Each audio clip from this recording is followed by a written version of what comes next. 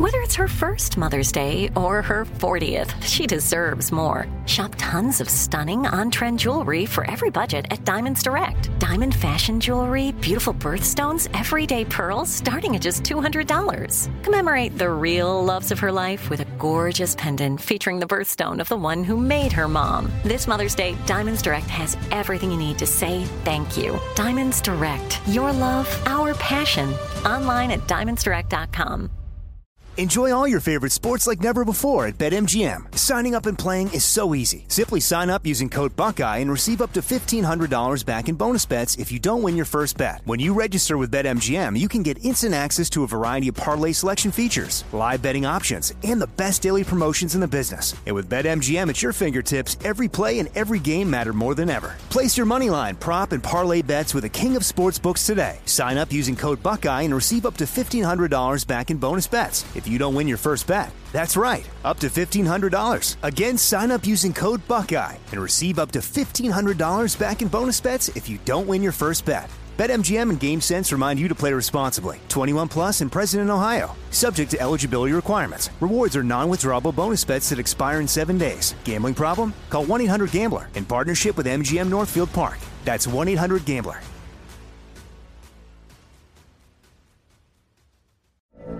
From BBC Radio 4, Britain's biggest paranormal podcast is going on a road trip.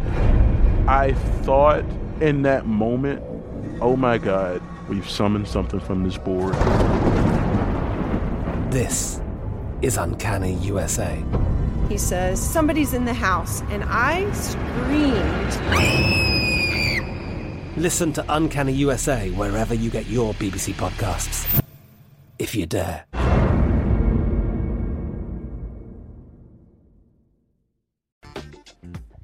It's Monday, May 22nd, 2023. I'm Erica Savage, sitting in for Roland tonight. Thanks for joining us. Here's what's coming up on Roland Martin Unfiltered tonight, streaming live on the Black Star Network. The death of a Georgia inmate covered in bed bugs is classified as a homicide. Ben Crump, representing Lashawn Thompson's family, will be here to tell us what an independent autopsy uncovered about this disturbing case of neglect. The U.S. is about 10 days away from defaulting on its debts. I'll talk to the president and CEO of the National Coalition on Black Civic Participation about the letter written with the National Council of Negro Women urging President Biden to reject policy changes that would increase poverty or threaten the health care and well-being of already vulnerable Americans. We'll talk about South Carolina's own Tim Scott's 2024 presidential bid and examine Kentucky's Daniel Cameron's campaign for governor. In our Fit, Live, Work segment, we'll talk about a new epidemic as deadly as smoking up to 15 cigarettes a day. I'm talking about loneliness. Y'all already know what time it is. It is time to bring the funk on Roland Martin Unfiltered, streaming live on the Black Star Network. Let's get it, y'all. He's got it. Whatever the miss, he's on it. Whatever it is, he's got the scoop, the fact, the find. And when it breaks, he's right on time and it's rolling. Best believe he's knowing. Putting it down from sports to news to politics. With entertainment just for kicks, he's rolling.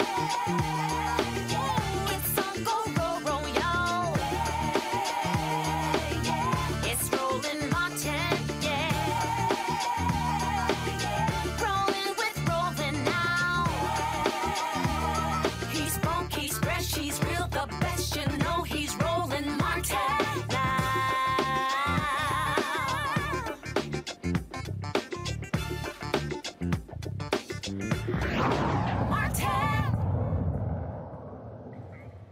An independent autopsy reveals the Georgia man who died in a bed bug-infested cell in Fulton County's jail psychiatric wing, quote, died due to severe neglect.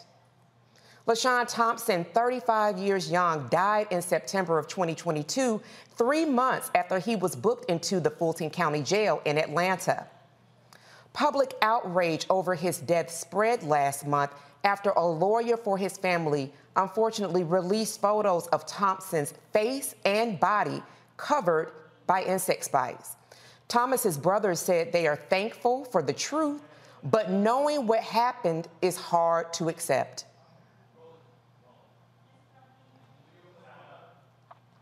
To death, but the neglect hurts me the most. That in 2023, that we'll see people leave people, let them torture, let them rot in the cell. That hurts me the most. These images all over the internet, all over the media, it's disturbing, it's horrific, and it's a big impact on my family. I have another brother, and seeing these images and going through this as a family sent him into a mental breakdown. It's all right. Yes. It's all right. Yes. It's hard for me and my family. The independent autopsy report said the combination of dehydration, rapid weight loss, and malnutrition complicated by decomposition, schizophrenia, which led to Thompson's fatal cardiac arrhythmia. Because he did not receive necessary medical care or adequate food, water, and shelter, his manner of death is again classified as a homicide. Ben Crump, the Thompson family attorney, joins us now. Welcome, Attorney Crump. So glad to have you on Roland Martin Unfiltered. Honored to be here, and thank you all for covering this very important case. Absolutely. You are a friend of the show, and you have been really critical in a lot of these cases that we've seen where law enforcement, jail officials have had complete disregard for Black African-American life. Talk to the Roland Martin Unfiltered audience, Attorney Crump, a little bit about some of the findings in this autopsy report, some things that really all of us should be concerned about. Absolutely. This autopsy report was finally released today after the family had to get an independent autopsy because the Fulton County medical examiner said that it was undetermined, the cause of death. Now imagine that your loved one is found dead in the jail cell with 1,000 or more bites from lice and bed bugs all in his nose, his ears, his mouth, everywhere. And they tell you the cause of death is undetermined. So thanks to Colin Kaepernick and the Know Your Rights Camp initiative, they paid for an independent medical examination by Dr. Roger Mitchell, who is the head of forensic pathology at Howard University. And it confirmed what we all suspected when we first saw those pictures, and that is that this is one of the most deplorable, if not the most deplorable, death in custody cases in the history of America.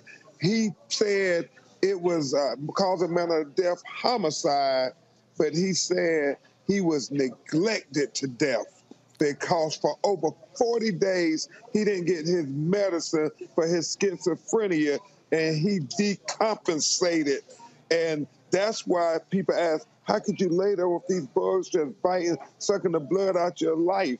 It's because he needed the medicine to be able to do what normal people do. Right. And so it is heartbreaking. Right.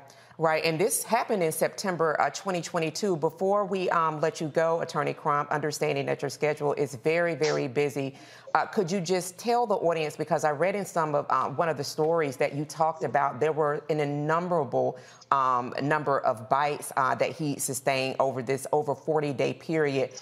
There were 3 jailers that resigned or released from duty. Could you talk to us in about 60 seconds or less, very quickly, some of the things that you all are hoping for and the family is hoping for outcomes with regard to the Fulton County Jail, the jailer there, and those jail officials that truly were participants in Mr. Thompson's death? Yes, ma'am. We had the interview at the Capitol, the press release rally, because this happened in the state of Georgia. They have a mental health epidemic going on, mostly in black and brown people. And it is blood on the hands of the Georgia governor because it happened in his state. But in Fulton County, the jail is like a cancer. And the more they fail to act, because this could be your loved one next. That cancer is going to keep growing. So we want everybody to know in the greater Atlanta area that if your loved one is arrested and has to go to the Fulton County Jail, it may be a death sentence. My goodness. Attorney Ben Crump, always a pleasure, friend of the show. Thank you for all that you continue to do. Thank you, Queen. Absolutely, sir. And you are tuned in to Roland Martin Unfiltered on the Black Star Network. We're going to take a quick break. We'll be right back. Hatred on the streets, a horrific scene, a white nationalist rally that descended into deadly violence. White people are losing their damn minds. As an angry pro-Trump mob storms the U.S. Capitol, we've seen shooting. We're about to see the rise of what I call white minority resistance.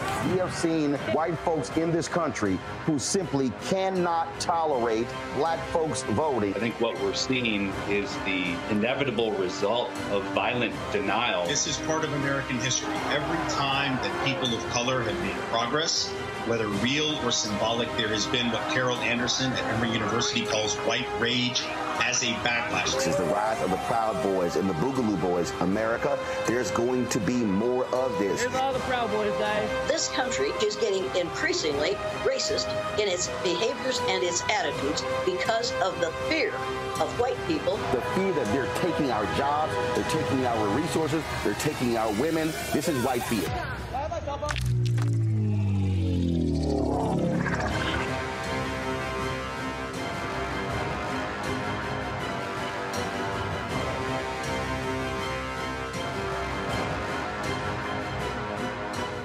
Black Star Network is here. Oh, no punch! I'm real revolutionary right now. Thank you for being the voice of Black America. All momentum we have now, we have to keep this going. The video looks phenomenal. See, this difference between Black Star Network and black-owned media and something like CNN. You can't be black-owned media and be scared. It's time to be smart. Bring your eyeballs home. You dig? Hi, I'm Anthony Brown from Anthony Brown and Group Therapy. Hi, I'm BB Winans. Hey, I'm Donnie Simpson. What's up? I'm Lance Gross, and you're watching Roland Martin Unfiltered.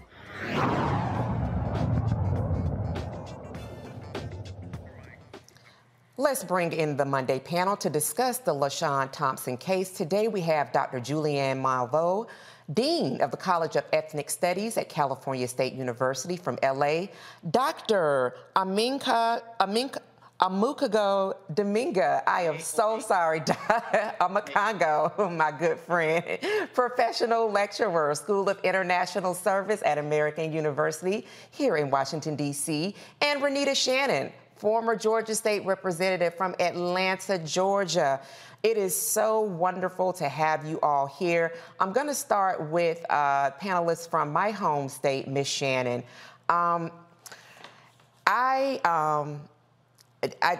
read this story several times over, and it was difficult to get through, to be quite honest with you. Lashawn Thompson died in our home state September 2022, and that was during Suicide Awareness Month. We are now in the month of May 2023, which is Mental Health Awareness Month, and to think the conditions that this young man died in, and he died in those conditions, not alone, but with people who were tasked and received paychecks as officials of that place of incarceration, tasked with ensuring that those brothers and sisters have the care and are well. But as you heard from Attorney Crump, for over 40 days, and he said in a piece that he literally sat in a torture chamber while he was being, and I'm going to quote this, not being treated for schizophrenia. This brother dehydrated.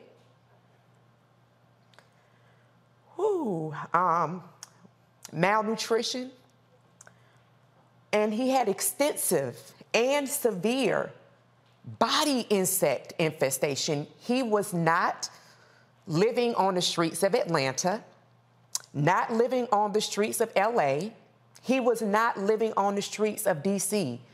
He was in a building where people received paychecks to ensure that those people were cared for. Renita, talk to me about your thoughts around Lashawn Thompson's now told story and what should be done in addition to having the resignation of 3 people from the Fulton County Jail. Well, this story is truly heartbreaking, and I think the part where Mr. Crump said in the end that this could happen to anybody's relative is absolutely correct. Because if you remember, Mr. Thompson had not been convicted of any crime. He was in the jail awaiting trial and had not been convicted of anything. So essentially that means he had been arrested, he was put in this Fulton County jail, and because of neglect, he died. Anybody can be arrested. And so this really is just so egregious. What comes to my mind as a former lawmaker is a few things. Number one, you have the sheriff who is elected, whose one and only task is to make sure that our jail is safe. So that's an issue. Number two, you have the problem that for quite some time before Mr. Thompson's death, at least 2 civil rights groups had told the Fulton County, the county of Fulton County, that that the jail was completely unsafe. They made a detailed report. That was Southern Center for Human Rights, as well as the ACLU of Georgia gave a detailed report about how unsafe the jail was and how much people were being put at risk over losing their lives. So the last thing that, and nothing was done about that. So the last thing that also comes to mind as a former lawmaker in Georgia is that Georgia is one of the leading states in the nation for mass incarceration. And time again, what we are seeing is more and more policies to advance putting more folks into jail, unsafe jails. And so anyone could really end up like Mr. Thompson. What we really need to see is wholesale policy change with getting rid of cash bail. Mr. Thompson did not have the $2,500 to pay his bail, and that is what cost him his life. You're right, it's mental. We're talking about mental health issues, but that was not what killed him. What killed him was having to be in a jail that literally nobody could survive, even with the best of mental health conditions. And so it really is a time for everyone to really just stand up and stop electing these folks who are willing to just shove more and more people into jails and not come up with real public safety solutions. That's really what we need. Absolutely. That's so well stated. And thank you for speaking from the vantage point of a former lawmaker, which is why it is incredibly important for people to participate in all elections, your local, your state, your congressional, your presidential elections, because to echo what Renita just said, in repeating what Mr. Crump said, that this could be any one of our relatives. I also want to talk to the point that you spoke about, Renita, with regard to Georgia having the largest number of incarcerated bodies in the nation, and tease that out further. And I want to go to my friend who I chopped up your name, my brother, Dr. Dabinga. I want to talk about this is also an American problem globally. America incarcerates more bodies. That includes children as well. And I traveled as an emissary back in 2019 to do some work in South Sudan. And one of the first people that I spoke with in a local community, Ye State River, I spoke with a woman who was a jailer there in that township. And we talked for about 30 minutes. And what I was so moved by is she talked about their system of incarceration, also rehabilitation, that it is nothing compared to what we see in what we consider a first world country, being the United States, that people who commit crimes are forced to, they stay in the town area, but they're forced into areas where they're not in community with their brothers and sisters. And when we think about social connection, when we think about tribes, when we think about people who are very much connected with the land and the earth and also connected with family, that is difficult. Now, there are, in the capital, Juba, there are some really, really intense prisons there. But I'm just talking about the townships, how they handle people who commit crimes there.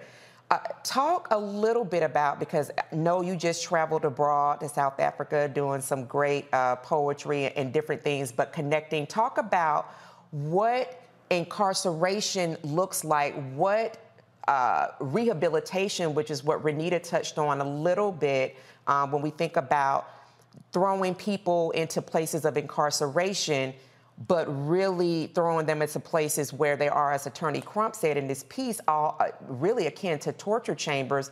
What is it doing for the fabric of this country to continue to incarcerate bodies and not also, while those bodies are being held, not provide real sources of rehabilitation and mental health services that so many across the nation and the globe actually need?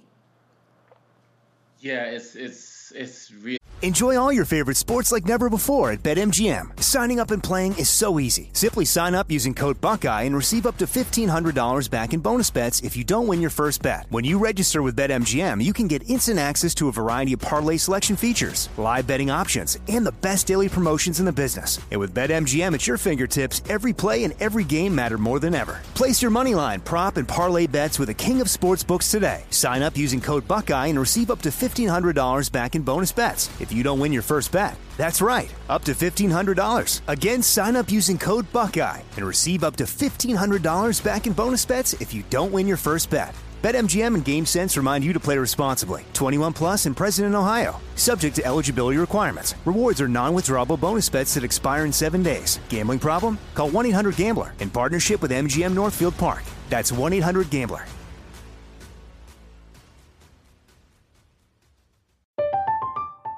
I'm Katya Adler, host of The Global Story.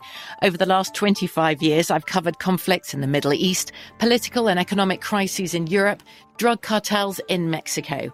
Now I'm covering the stories behind the news all over the world in conversation with those who break it. Join me Monday to Friday to find out what's happening, why, and what it all means. Follow The Global Story from the BBC wherever you listen to podcasts.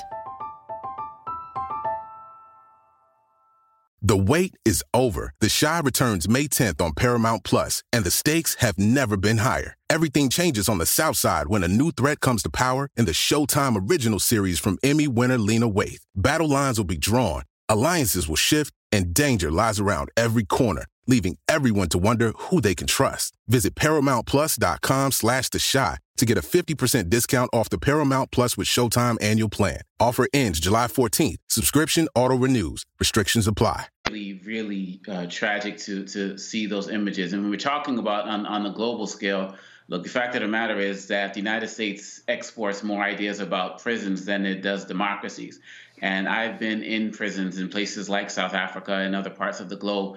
And when I look at some of the ways that they talk about how people who are part of the prison industrial complex in the United States have come to these countries and say, hey, nobody incarcerates people like we do. So if you want to really get this right, do what we do. And quite honestly, it really reminds me of taking us back to World War II and the Holocaust and Hitler, because as we know, many of the ideas that he had in terms of what he did to the Jews, he got from how the United States was treating African Americans. Yes, and so we're seeing history repeat itself on many levels. And so when we come to this situation, what we see in other countries is that there is more of a method of restorative justice in terms of how can people be integrated in society. And I'm talking about before this idea of mass incarceration starts to come to these societies. And of course, there are ways to confine people, but to remove them completely from communities and take away their spirit is not really something that has been what was normalized. Now we're kind of looking at this as a regular thing. And in these countries that I've been to, I've been in refugee camps.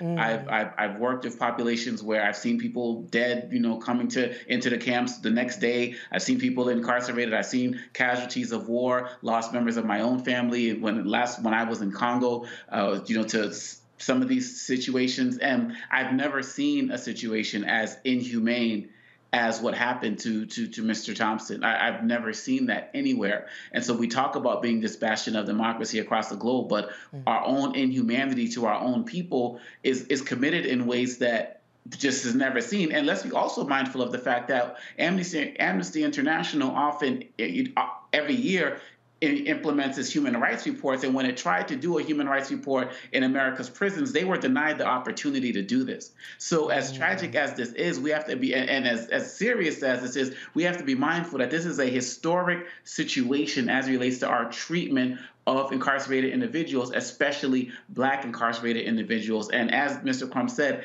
this is the most heinous example of it that any of us have, well, I'll speak for myself, that I have ever seen. My goodness, Dr. Dominga. Dr. Malveaux, you are also charged with educating bright minds at Cal State University. We had the pleasure of having them here in studio a couple of months ago. And so to Dr. Dominguez's point, when we're listening and watching, Dr. Dominguez brought out Amnesty International was not given leeway, given permission to go in to be able to assess what is happening here in the country. Can you talk to us a little bit about, you famously say on this program a lot, particularly when there's an injustice that happens in Mississippi goddamn, well, Georgia goddamn. Could you talk to us a little bit around your thoughts around how you are helping to shape minds to be engaged in really making America reconcile with the injustices of mass incarceration to Black and brown bodies? Well, thank you for the question, and thank you for being with us that day that the students came. They really had a great time. This is graduation week, and Black graduation was yesterday. The main graduation is on Wednesday. And, I'm so proud of the students, especially the ones who've chosen to be politically active. Many of them are involved with Black Lives Matter. Many of them have been visiting the prisons. We at Cal State LA actually have a prison program where students are taking classes in jail, and they will graduate. We graduated the first class last year, about 30 of them. Nice. And they will graduate and they will go on to get master's degrees, and they will be fully rehabilitated. The problem with our program is that it's so small. We just don't have the resources to expand it in a way that we would like to. It's also right now in a male prison. And as you know me, ever the feminist, I'm like, where are the women? Because women are incarcerated as well. But, Renita made a really important point that I just want to pick up on when she talked about it was not schizophrenia. More than 1 million people a year have schizophrenia in these United States. It wasn't schizophrenia that killed that brother. It was torture. That's right. And that's what we have to basically deal with. This was torture. No, they're not going to let Amnesty International. Why would they? To see that? You can't look at that without your stomach being turned. And the picture of the brother's torso with the insects on it. This is America. This is America. And so, as I said, I'm proud of the students who are resisting the forces of predatory capitalism. See, we have to look at, Renita mentioned the jailer and a couple others, the people, the guards. But we need to also talk about who profits from these prisons. Who is making money from these prisons? Is it a public prison or is it a private one? Because private prisons now are making all kinds of money. They're publicly traded on the stock exchange. People are investing in other people's misery. And so we really have to really unpack and say, who gains from this kind of unreasonable incarceration? Right. And somebody, believe me, trust and believe that somebody is profiting from this unreasonable incarceration. And so it's chilling. And yet, as I said, I remain proud of my students and the ones who choose to be politically involved. People who are listening, the only way we stop this nonsense is that we stop this nonsense. Roland always talks about voting. If you don't vote, you should not care what happens to yourself. If you choose not to vote, you don't care about the quality of water you drink. Right. You don't care about the street lights in your community. Yep. Don't come crying talking about your child got hit because somebody ran a light or ran a non-existent light. You have a voice in that. But when you see this, if this does not motivate you, what does? You must look at this inhumanity and say, how do we stop this? Absolutely, absolutely. And Renita also brought forward, when you look at sheriffs, when you look at all of these different people, they're on the ballot. So we absolutely have opportunity. We have exercise. While we still have a dwindling democracy, we need to make sure that we are not abdicating our responsibility in saying that the both sides are the same. They're going to do what they want to do anyway, because also, as Renita pointed out, this could be anyone. You think about $2,500. That brother did not have access to $2,500. Think about Khalif Browder and not having access to cash for something that he did not do.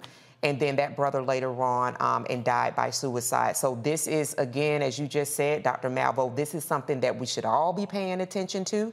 As difficult as it is, we have to realize that we do actually have say in these things that do happen if we choose to exercise our power Our panel is going to stay right here. We have more stories to cover. You are tuned in to Roland Martin Unfiltered. We will be right back after this break. And keep staying tuned in to the Black Star Network. See you in just a few minutes. That was a pivotal time. I remember Kevin Hart telling me that. He's like, man, what you doing, man? You got to stay on stage. And I was like, yeah, well, I'm young, thinking, like, I'm good. And he was absolutely right. What show did you have at the time? This was one-on-one. Got it. During that time. So you're doing one-on-one, going great. Yeah. You making money. You like. I'm like, I don't need to leave. I don't need to leave from Wednesday, Thursday to Sunday. I didn't want to do that. It was just like I'm gonna stay here. Or I didn't want to finish work Friday, fly out, go do a gig Saturday, Sunday. I was like, I don't have to do that. And I lost a little bit of that hunger that I had in New York. I would hit all the clubs, run around. Sometimes me and Chappelle or me and this one or that one, we'd go to the Comedy Cellar at 1 a.m. And that was our life. And we loved it. You do 2 shows in Manhattan, go to Brooklyn, leave Brooklyn, go to Queens, go to Jersey. And I got complacent. I was like, I got this money, I'm good. I don't need to go. I don't need to go chase that because that money wasn't at the same level that I was making. But what I was missing was that training. Yes. Was that. And it wasn't the money. It was the money. It was that's what I needed.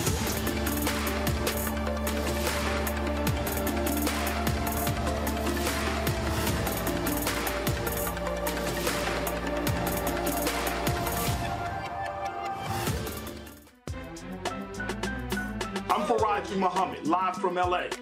And this is The Culture. The Culture is a two-way conversation. You and me. We talk about the stories, politics, the good, the bad, and the downright ugly. So join our community every day at 3 p.m. Eastern and let your voice be heard. Hey, we're all in this together. So let's talk about it and see what kind of trouble we can get into. It's The Culture, weekdays at 3, only on the Black Star Network.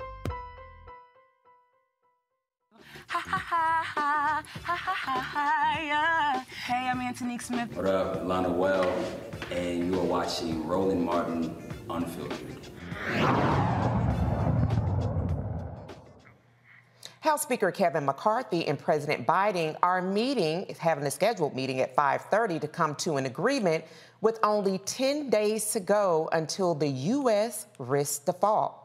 The pair's meeting began an hour ago as negotiators worked to reach a debt ceiling deal that could pass both the Republican-led House and Democrat-led Senate by the end of the month. Treasury Secretary Janet Yellen said that June 1st is the government's, quote, hard deadline, end quote, to raise the debt limit or face a likely first ever national debt default. The Black Women's Roundtable and National Council of Negro Women sent a letter to President Biden and Congress asking them to reject policy changes that would increase poverty or threaten health care and well-being of already vulnerable Americans. Friend of the show, Melanie Campbell, the president and CEO of the National Coalition on Black Civic Participation, joins me now. Thank you so much for joining us again, Melanie. Always great to have you on the Roland Martin Show. Always a pleasure. Absolutely. So great to see you. So you and the National Council of Negro Women collectively came together with this letter. And what struck me as a bit interesting, as we both know that Speaker McCarthy was a failed speaker 13 times up until he actually was elected by his own party. But when we look back in the annals of history, back in 95, 96, we see this same playbook from former House Speaker Newt Gingrich, who during the Clinton administration wanted to make sure that tax cuts were extended for the wealthy, kind of ensure that the rich and the wealthy were still taken care of at the detriment of education, other policies that President Clinton wanted to put forth. And they actually shut down the government for a total of about 26 days, 5 days one time, and then 3 weeks in 95, 96. So the Republican Party has a blueprint and a playbook that they always go by. The Biden-Harris administration has said that they want to make sure that, as you all put in the letter, vulnerable Americans are taken care of. They also want to make sure that veterans are taken care of. Would you please spell out a little bit more for the Roland Martin Unfiltered audience what it means for the Republicans to be have this slight majority? I think it's 222 to the 213. For number one, this is why people should have made sure that they came out and voted during 2022. We're now dealing with a hostile Republican-led Congress. Why it is important for our bills to be paid, and if there is a default, what does vulnerable Americans, what does that actually mean for us here at home? Thank you, sister, for the invitation. Well, at the end of the day, it's about poor folks, folks who are already vulnerable. That's Black people, white people, Latino folks, children, right? It's about health care, quality. It's about our seniors. It's about the most vulnerable being the ones who take the brunt. It won't be the wealthy. Who receive tax cuts. It's going to be those who are struggling every day to try to make ends meet, and those who are not even able to make ends meet. And if we default, it's going to impact the economy. And although people say the economy is thriving, outside of inflation issues, the reality is just still poor folks are still poor. Right. And what was able to happen, we look at being able to offer more SNAP benefits and things like that. It helped pull people out of poverty. And so what it will do is drive up the poverty rate, basically overnight. And so that's the concern. And a lot of times people don't want to talk about poverty. Oh, that's somebody else's problem. But it's all of our problem. And so we have to speak up. We have to continue to push. And so I thank my sister, Reverend Siobhan Arlene Bradley, who's the new president of the National Council of Negro Women. We partner up on this, and many, many others have spoken from the civil rights and social justice community to just continue to raise our voices. And you mentioned elections do matter. And so the reality is there is another election coming too, by the way, right? It's right around the corner. Right. And so we have to make sure we pay attention to these. This is what makes the difference.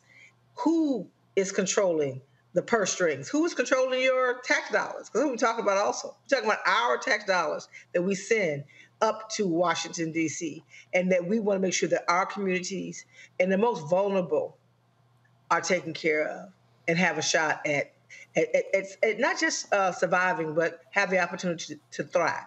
Absolutely. And to be able to live well, when we think about and you talk about those vulnerable Americans, you're talking and you spelled out, we're talking about people across racial lines.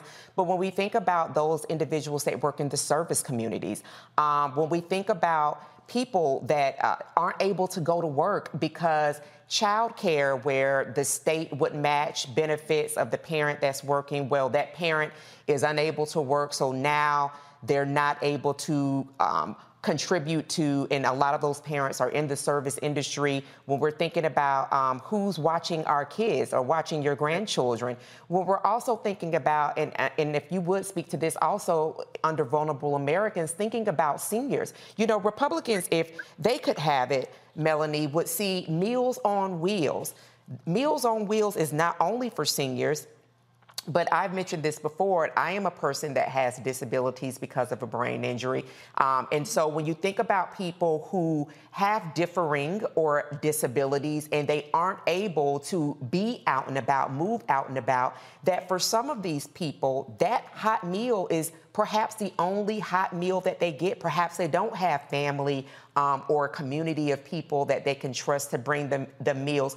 So when we're talking about vulnerable Americans, we're talking about all sectors of Americans. Can you talk about Republicans who would much rather be chaos agents than actually ensure that the people that they represent in their respective districts are taken care of? Can you talk about, this notion of not paying bills and really putting at risk people not being able to go to the Veteran Administration and not being able to get medicines that they may have paid a fraction of the dollar on or may have gotten at no cost, not having those services, or the VA having to take a significant cut and them not being able to see the practitioner because they've been released. Sister, you laying it out, right? All I can say is that's the bottom line. It is about just basic, in many cases, it's life or death issues that we're talking about. It's about just being able to survive in this country. And what you have, and I'm nonpartisan as an organization, but I also can analyze the situation. And unfortunately, you have a House that has a leader that is not a leader. Right. He does not have control over his caucus, and so he can sit there and he can say one thing and go back, and they're not there for it. You have people who are out and out saying that they want this country to default on its debt. Right. You have a former president who's saying that outwardly, that let it default. And so at the end of the day, they don't care about the country, and unfortunately, they would rather, in order for, and this is my analysis and not my partisan viewpoint, but my analysis is you would rather see have it so that Biden doesn't have the Biden-Harris administration does not successfully do their jobs, while so that they can embarrass them for partisan gain, and that's all it's about. And they don't care about what this is going to do. You have people who have gotten elected, unfortunately, in this last midterm election, who actually don't believe in taking care of the job that they were elected to do. They feel like they're there to make sure that the former president is elected again. They're there to make sure that they're able to only have a few. It's really about power at the end of the day, at the cost of the least of those who can afford it, and those. But I do believe, I'm still a glass half full person, believes that we can still keep fighting, and the voices have to be louder and louder, and hopefully and prayerfully, and I believe in the power of prayer, that some kind of way this won't end up defaulting, because we don't even know what that looks like. People think they know, but until it happens, right?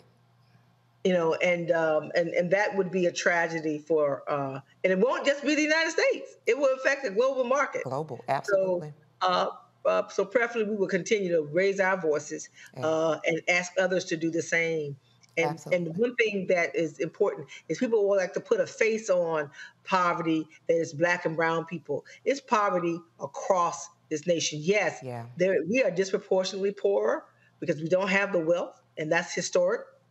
But at the same time, it's going to come to everybody's door, other than those who are the most wealthy, who can afford to lose a few million, some cases $1 billion, and keep moving. Amen. I stand in agreement with you on that prayer, and that also we're only 13% of the population, but definitely do disproportionately run across a lot of those sectors. I want to bring in my panel here. We only have time for about one question. So, Dr. Dominga, in about 30 seconds, your question for Melanie Campbell. Thank you, Ms. Campbell. I really appreciate everything you do for our community. My question is, could you speak about the idea that the Republicans are saying, well, we want to get these people working who aren't working, this notion that they're targeting people who are already working and trying to basically stereotype them? Exactly. Ooh, I see my sister, Dr. Julianne Malveaux. I want to let her answer that question, quite frankly, because I know she can break it down in real time. But I do my very best, Julianne, right? But at the end of the day, we know that disproportionately Black and brown people, because we have a higher poverty rate, do have to depend on things like SNAP and TANF and others. But we are not the majority of the population, as mentioned. And so when you talk about work requirements, as if there aren't work requirements in many cases anyway, but it's really sending a signal that this is about the folks who don't want to work and and that dog whistle. So the person is sitting up there going, tear it down, going to be the very white person, quite frankly, who's going to need that same thing. They're going after saying this is about the Black and the brown people, but it's truly going to hit their street, just like it's going to hit our street. But that's not how they want to frame it. And so it's been a historic problem that we've had in this country, welfare queens, all those historic things. This is where Ronald Reagan and in my lifetime, just seeing how they want to paint the face of poverty as it being Black and brown people only. But truth of the matter is we are not the majority population. As a collective of people of color, we are the majority. But the poverty rate in this country is still very, very high, and people are having a hard time just making ends meet. And so now we're going to put more stress on the backs of poor people in this country just so somebody can have a partisan advantage. Wow. Melanie Campbell, friend of the show, freedom rights fighter, thank you as always for being a guest on Roland Martin Unfiltered. Thank you. Thank you so much. Yes, ma'am. Absolutely. And we're going to hear from our panel. Roland Martin Unfiltered. We'll be right back. We're going to take this quick break. Stay connected with us right here on the Black Star Network. When you talk about blackness and what happens in Black culture, we're about covering these things that matter to us, speaking to our issues and concerns. This is a genuine people-powered movement. There's a lot of stuff that we're not getting. You get it, and you spread the word. We wish to plead our own cause. Too long have others spoken for us. We cannot tell our own story if we can't pay for it. This is about covering us. Invest in Black-owned media. Your dollars matter. We don't have to keep asking them to cover our stuff. So please support us in what we do, folks. We want to hit 2,000 people, $50 this month, raise $100,000. We're behind 100,000, so we want to hit that. Y'all money makes this possible. Checks and money orders go to P.O. Box 57196, Washington, D.C. 20037-0196. The Cash App is $RM Unfiltered. PayPal is R Martin Unfiltered. Venmo is RM Unfiltered. Zelle is Roland at RolandSMartin.com. Next, right here on The Frequency, the woman they call the Gifted Eye, hip-hop celebrity photographer Coy Soldier. She's the master storyteller that captured the history of hip-hop through the lens of her camera. Tupac comes out, the next thing you know, you didn't know who they were at first. You just seen all these dudes just come rushing the stage. Then you realize Biggie gets a bottle of champagne, he pops it open, sprays it on the crowd, he drinks the bottle. Coy Soldier, the hip-hop celebrity photographer, joining me right here on the next episode of The Frequency on the Black Star Network. What's up? I'm Dr. Ricky Dillard, the choir master. Hi, I'm Amber Stevens-West from The Carmichael Show. Hi, my name is LaToya Luckett, and you're watching Roland Martin Unfiltered.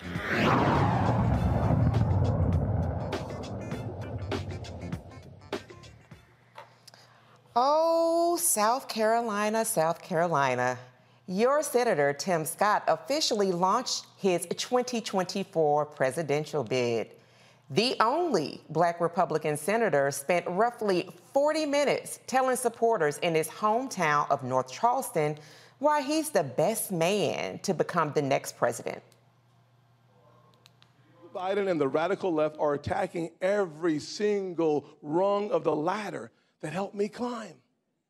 And that's why. Enjoy all your favorite sports like never before at BetMGM. Signing up and playing is so easy. Simply sign up using code Buckeye and receive up to $1,500 back in bonus bets if you don't win your first bet. When you register with BetMGM, you can get instant access to a variety of parlay selection features, live betting options, and the best daily promotions in the business. And with BetMGM at your fingertips, every play and every game matter more than ever. Place your moneyline, prop, and parlay bets with the king of sportsbooks today. Sign up using code Buckeye and receive up to $1,500 back in bonus bets if you don't win your first bet. That's right, up to $1,500. Again, sign up using code Buckeye and receive up to $1,500 back in bonus bets if you don't win your first bet. BetMGM and GameSense remind you to play responsibly. 21 plus and present in Ohio. Subject to eligibility requirements. Rewards are non-withdrawable bonus bets that expire in 7 days. Gambling problem? Call 1-800-GAMBLER in partnership with MGM Northfield Park. That's 1-800-GAMBLER.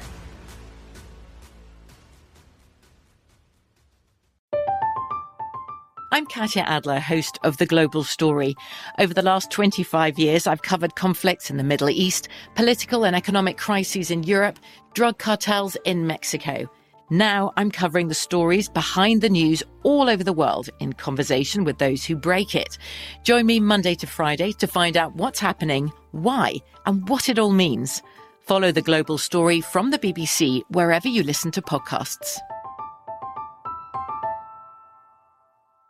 The wait is over. The Chi returns May 10th on Paramount Plus, and the stakes have never been higher. Everything changes on the South Side when a new threat comes to power in the Showtime original series from Emmy winner Lena Waithe. Battle lines will be drawn, alliances will shift, and danger lies around every corner, leaving everyone to wonder who they can trust. Visit ParamountPlus.com/The Chi to get a 50% discount off the Paramount Plus with Showtime annual plan. Offer ends July 14th. Subscription auto-renews. Restrictions apply.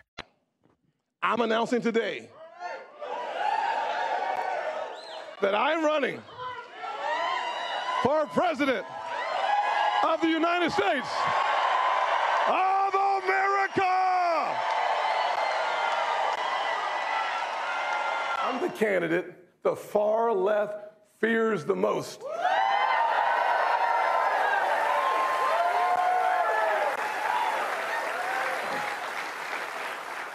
You see, when I cut your taxes, they called me a prop.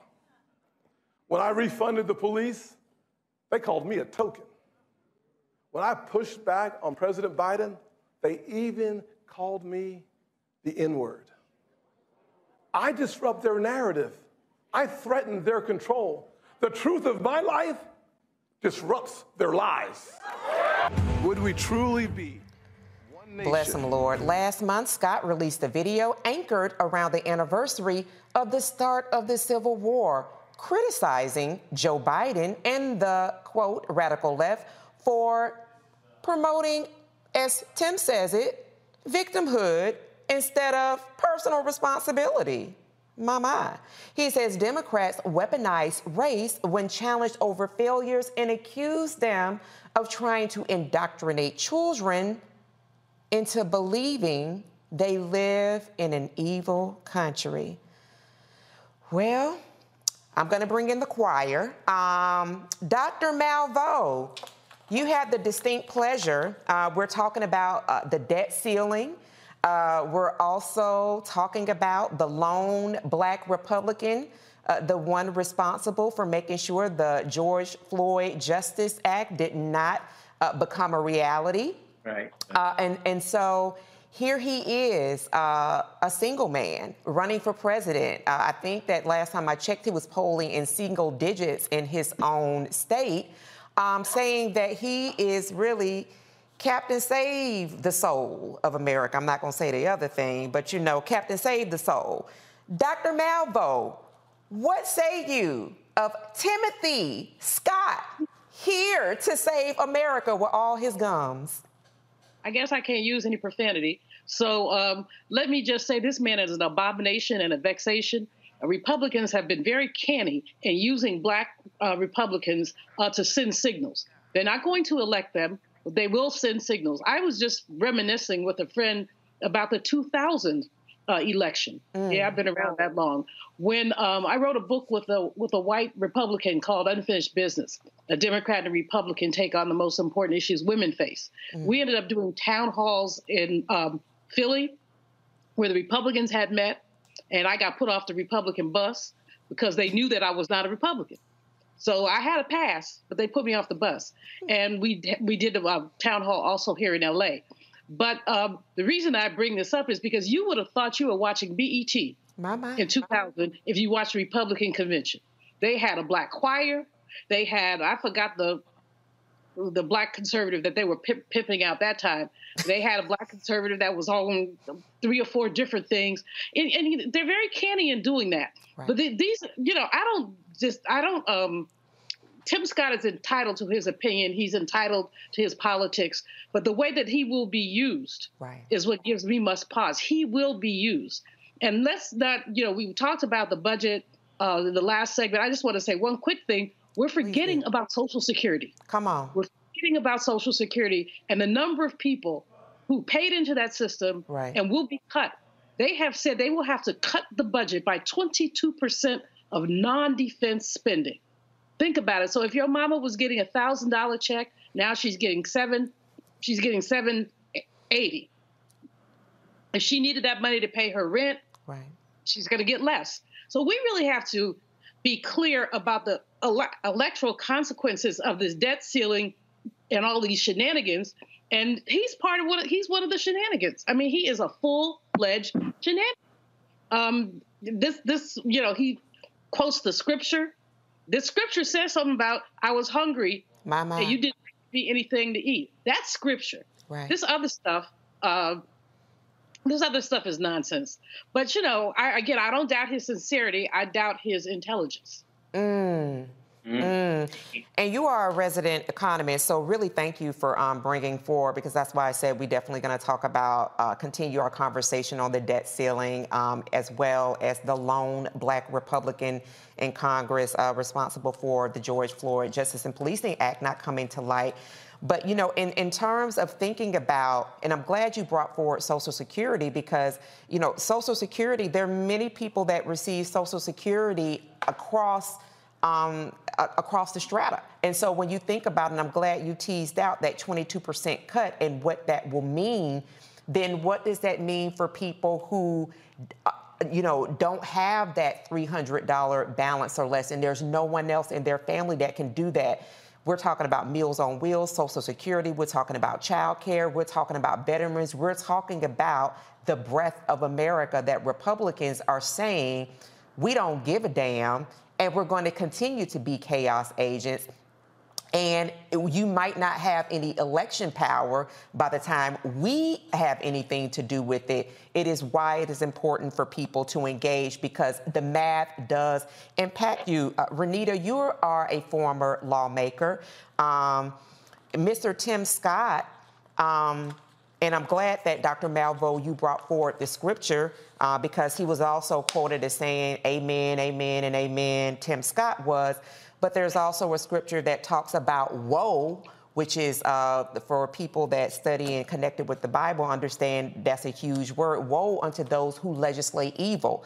So while they're all dancing and, Tim Scott has $22 million in his coffers that he can pass over to his presidential election, they're racking up points elsewhere that will be for their own detriment. Talk to us a little bit about the responsibility of lawmakers and what it means when lawmakers won't speak truth to power, to say things that I always crack up when I hear the leftists and, all of this kind of language that is ginned up by white nationalists, black, white-facing nationalists, whatever people, however they identify themselves, Republicans, people that would literally take food out of the mouth, kick, dance on the graves of people who are suffering and don't have enough, to assume these positions, Renita, and then really use it for their own political advancement. Talk to us a little bit about then what does it mean when people don't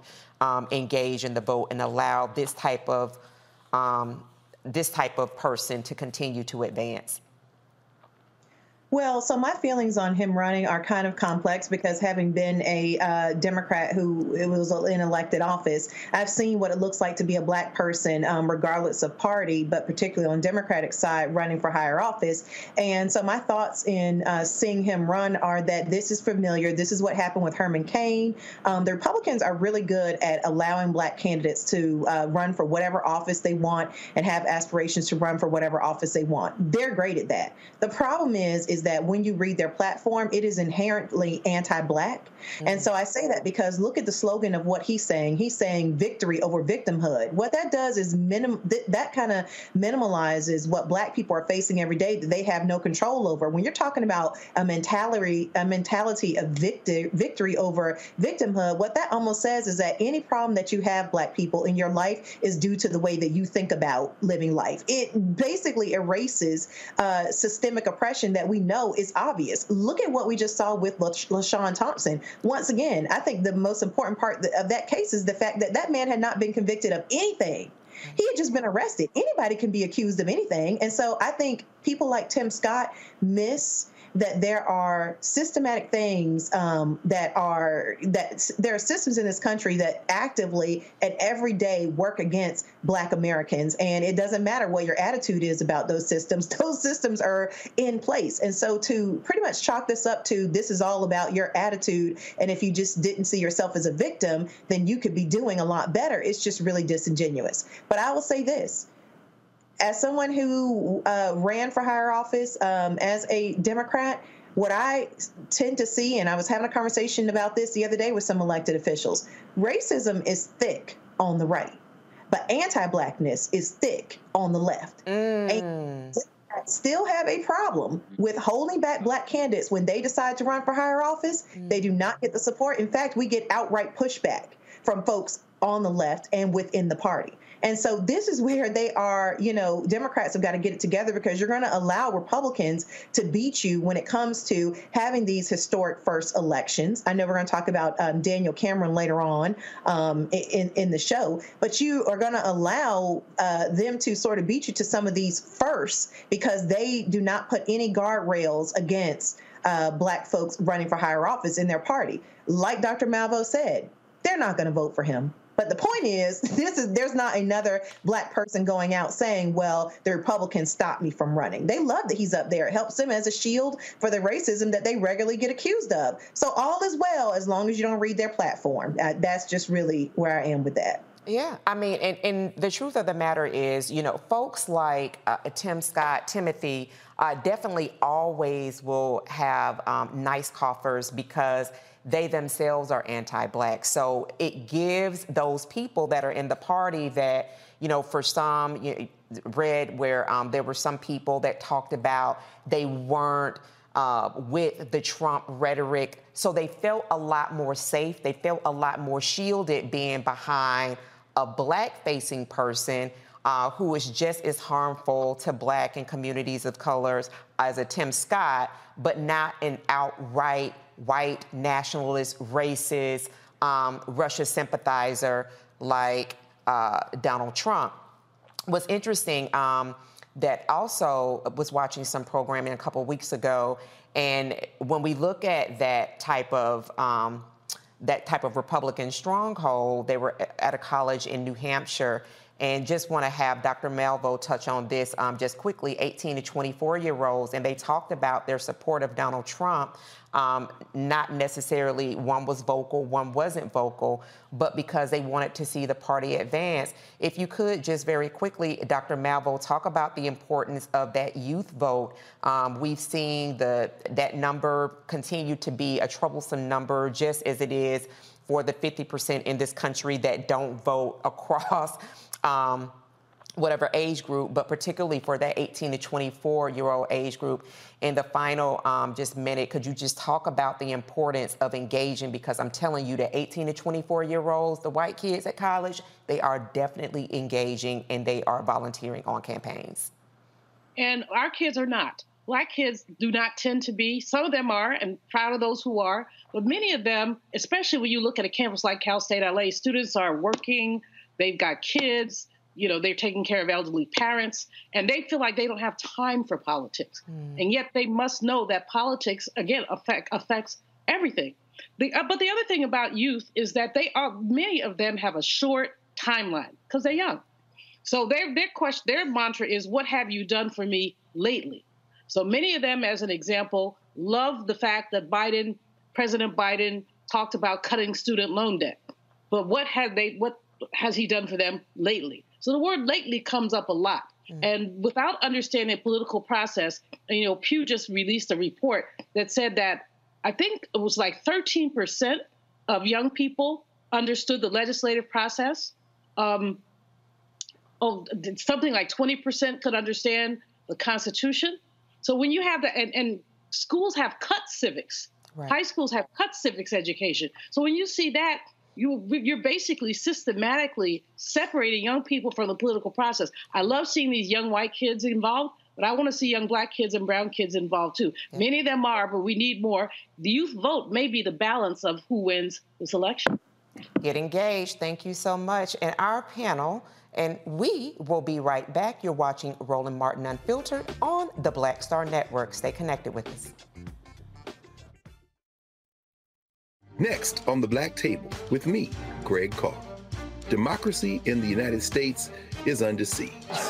On this list of bad actors, it's easy to point out the Donald Trumps, the Marjorie Taylor Greens, or even the United States Supreme Court as the primary villains. But as David Pepper, author, scholar, and former politician himself says, there's another factor that trumps them all and resides much closer to many of our homes.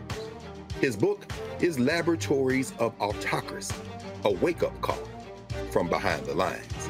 So these state houses get hijacked by the far right, then they gerrymander, they suppress the opposition, and that allows them to legislate in a way that doesn't reflect the people of that state. David Pepper joins us on the next Black Table, here on the Black Star Network. On the next A Balanced Life with me, Dr. Jackie, we're talking about leveling up, or to put it another way, living your very best life. How to take a bold step forward that'll rock your world. Leveling up is different for everybody. You know, I think we fall into this trap, which often gets us stuck because we're looking at someone else's level up journey, what leveling up means to them. For some, it might be a business venture. For some, it might be a relationship situation, but it's different for everybody. It's all a part of A Balanced Life. That's next on Black Star Network. How y'all doing? It's your favorite funny girl, Amanda Seals. Hi, I'm Anthony Brown from Anthony Brown and Group Therapy. What up, Lana Well, and you are watching Roland Martin Unfiltered.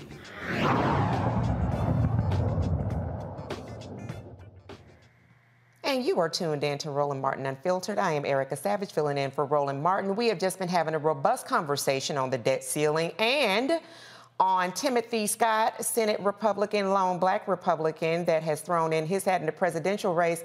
My brother, Dr. Dominga, before we continue to have conversations around people that are throwing in their hats for different races, I wanted to get your thoughts around Senator Tim Scott and something that I just find to be profound, which is, you know, you heard Dr. Malvo, you heard Renita talk about, you know, how he's positioned and postured himself. His campaign slogan from victory to from victimhood to victory, however that goes. But he continues to pound on this thought that this country is not inherently racist, which I find to be really interesting to him. And as I was just saying in a conversation with Dr. Malvo, that, you know, he really is one that some folks who were willing to share feel more comfortable, they say in the primary, voting for him rather than a Donald Trump who is outright a white nationalist. And this is in my opinion. Can you talk a little bit about Timothy and his $22 million for his presidential campaign run and what he's signaling to people with regard to being a safe person to vote for? Yeah, when you came to us, when you started this segment and I was covering my mouth, it was because I was laughing when in his ad he said the left fears me. And you know, he's not running for president. He's running for some other form of office, maybe to set him up as a potential vice presidential candidate, maybe somebody who could have a secretary position, something to that effect. He's not even going to win South Carolina, let's be very honest. The fact of the matter is he wants to be somebody who has influence. He's going to raise, obviously he has $22 million already. He wants to get more so he can be able to gain influence as it relates to supporting other candidates. But when it comes down to his policies, let's be really clear. Republicans have never had a non-white male presidential candidate in its history, the nominee, I should say. And the fact of the matter is that in this cycle that we're in right now, with this wave of racism and extremism, no white male candidate, only a white male candidate will be a nominee for the Republican Party. Scott doesn't have a chance. Nikki Haley doesn't have a chance, so on and so forth. But look, if Senator Scott owned a restaurant, the restaurant will be called Waffles. Why? Because he's demonstrated no serious commitment to anything. He's never fully answered a question on what he would do if an abortion bill got to his desk. He talks about supporting the police, but then at the same time he talks about, I actually worked with Democratic senators on police reform, though he tanked it, like you mentioned. When it comes to other policies relating to guns, he's waffled on that as well. And so really at the end of the day, he is going to be somebody who, like Mike Pence, who's going to straddle the fence on every particular issue while coming back to this Protestant work ethic about pulling himself up from his bootstraps and growing up in an apartment with his single mom. He speaks as if he was a single mom. So he acts like he understands all the issues single parents go through. No, you lived under it, but you weren't that. So he can't really speak to the experiences other than speaking down about black people. And so when he talks about the country's not inherently racist, he's talking about something that his donors want to see, but the rest of the country, as it relates to independent-minded voters, I can't think of a particular issue that independent-minded voters are going to side with him on outside of the issues relating to maybe gun control. We see, generally speaking, even with that, there's more the desire to have more gun control. We see more people are fighting more for women's rights with all of these decisions that are being made across the country. And so, yeah, there might be some independent-leaning Republicans, but generally speaking, to appeal to the larger party, he has no shot. So he's not running for president right now. He's running for influence, and I am not dining at Waffles. Period. And listen, I want to add to that name. I love that restaurant, that whole piece. I want to add Waffles and Pretzels because he will absolutely contort himself to any form for that level of acceptance. And I agree with you that that has been my long-held belief that he is absolutely not running for president, that it was historic to have that amount of money in the coffers for the presidential bid. So I'm really looking at, as you just pointed out, Dr. Dominga, if not vice president, some type of cabinet position, because he absolutely is not going to win the primary. As I mentioned before, he's polling in single digits, him and Nikki Haley, both in their home state of South Carolina. It's definitely a dead horse. So this brings us to Kentucky's first black attorney general has won the Republican primary for governor, becoming the first major party black nominee for the governor in the state's history. Daniel Cameron, who former President Donald Trump, the son of a Klansman, endorsed, emerged victorious from a 12-candidate field. Cameron will face off with Democratic incumbent Andy Beshear in November in Kentucky. Democrats say Cameron... Enjoy all your favorite sports like never before at BetMGM. Signing up and playing is so easy. Simply sign up using code Buckeye and receive up to $1,500 back in bonus bets if you don't win your first bet. When you register with BetMGM, you can get instant access to a variety of parlay selection features, live betting options, and the best daily promotions in the business. And with BetMGM at your fingertips, every play and every game matter more than ever. Place your moneyline, prop, and parlay bets with the king of sportsbooks today. Sign up using code Buckeye and receive up to $1,500 back in bonus bets if you don't win your first bet. That's right, up to $1,500. Again, sign up using code Buckeye and receive up to $1,500 back in bonus bets if you don't win your first bet. BetMGM and GameSense remind you to play responsibly. 21 plus and present in Ohio. Subject to eligibility requirements. Rewards are non-withdrawable bonus bets that expire in 7 days. Gambling problem? Call 1-800-GAMBLER in partnership with MGM Northfield Park. That's 1-800-GAMBLER.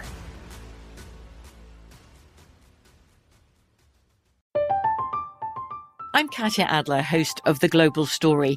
Over the last 25 years, I've covered conflicts in the Middle East, political and economic crises in Europe, drug cartels in Mexico.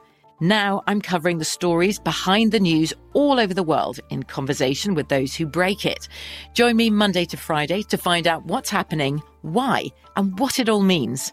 Follow The Global Story from the BBC wherever you listen to podcasts.